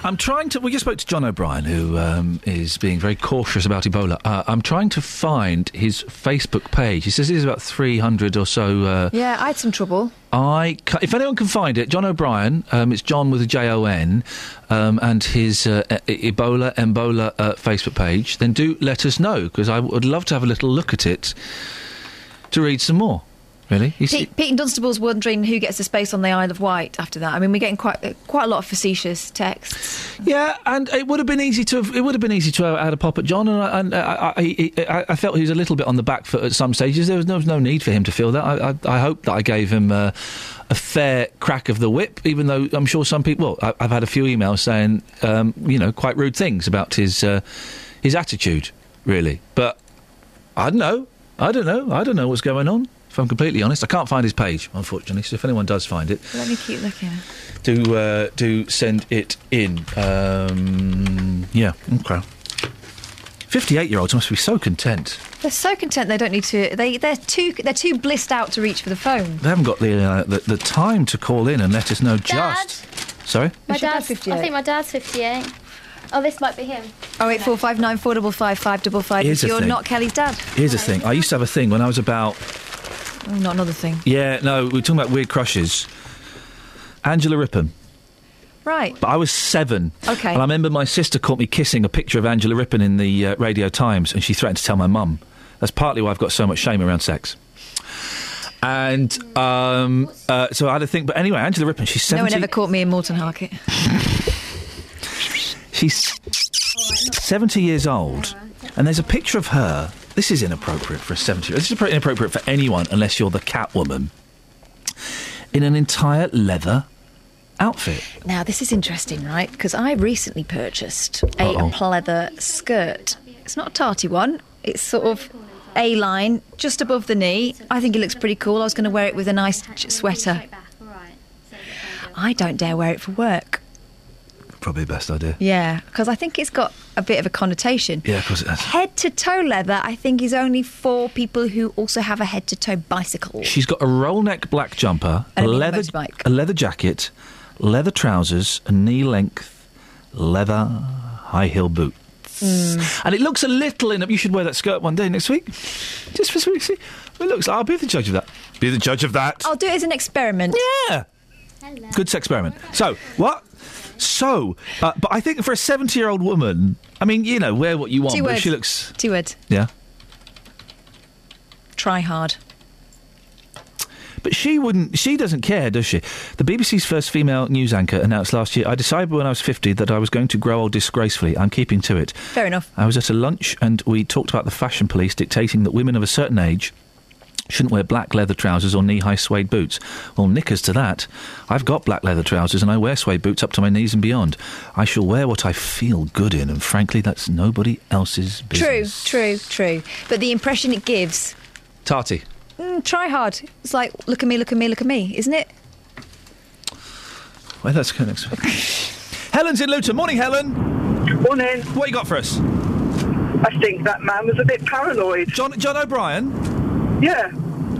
Tell me why. Well, we haven't had any cases here in this country, and they don't know whether it's airborne or how, and to send his daughter to school with a mask on, I think is a little bit over the top, a bit overprotective. The thing that's uncomfortable with me, Catherine, I wonder if you'll agree, is the fact that he wants her to wear the mask at school, but he won't wear the mask at work. Yeah, because he kind of had the attitude of, if I get it, I get it. Well, hang on a minute, if you get it, your kids will get it, won't they?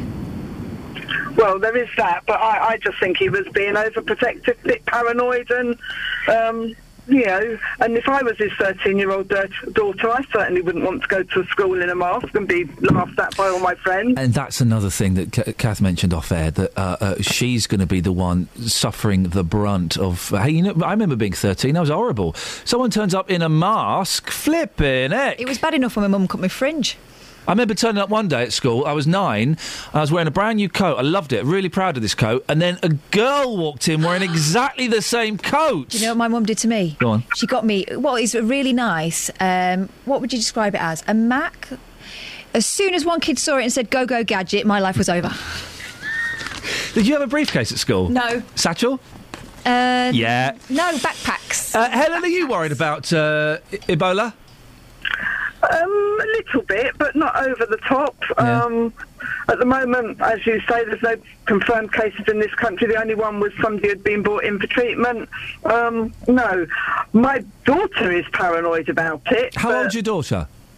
She's 21. Oh, blimey. She's paranoid about Oh, it. blimey. But, she won't go around wearing a mask.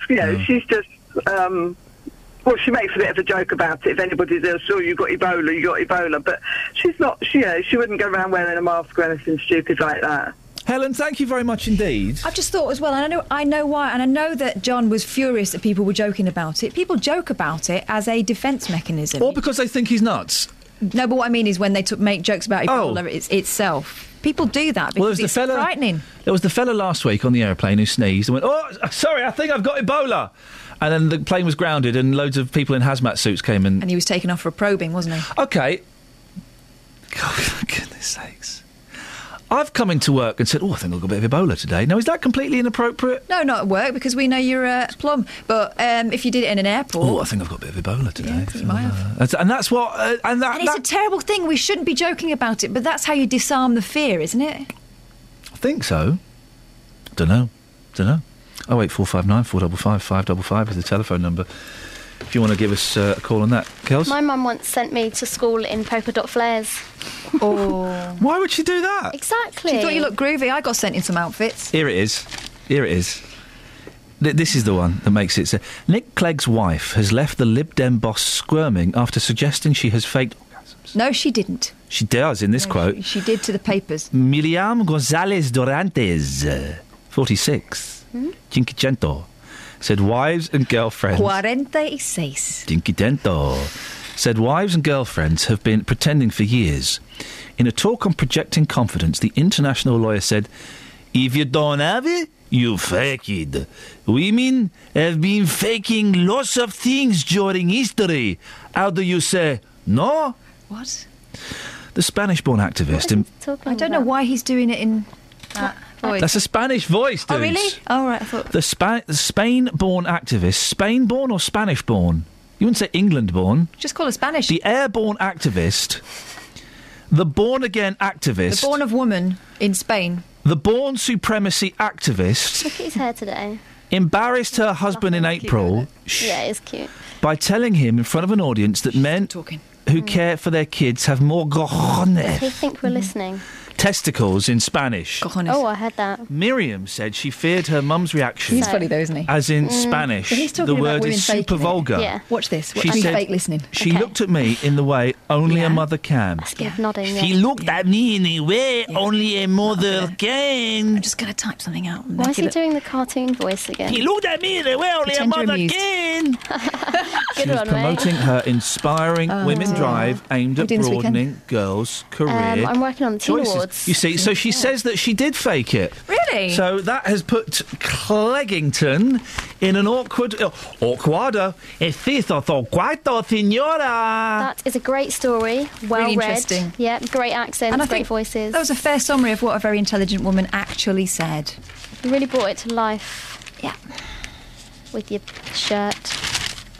His silly face, he's not listening anymore. Sorry. He can at least do his hair, though. I did mine. I quite like it like that. Sometimes he puts too much in.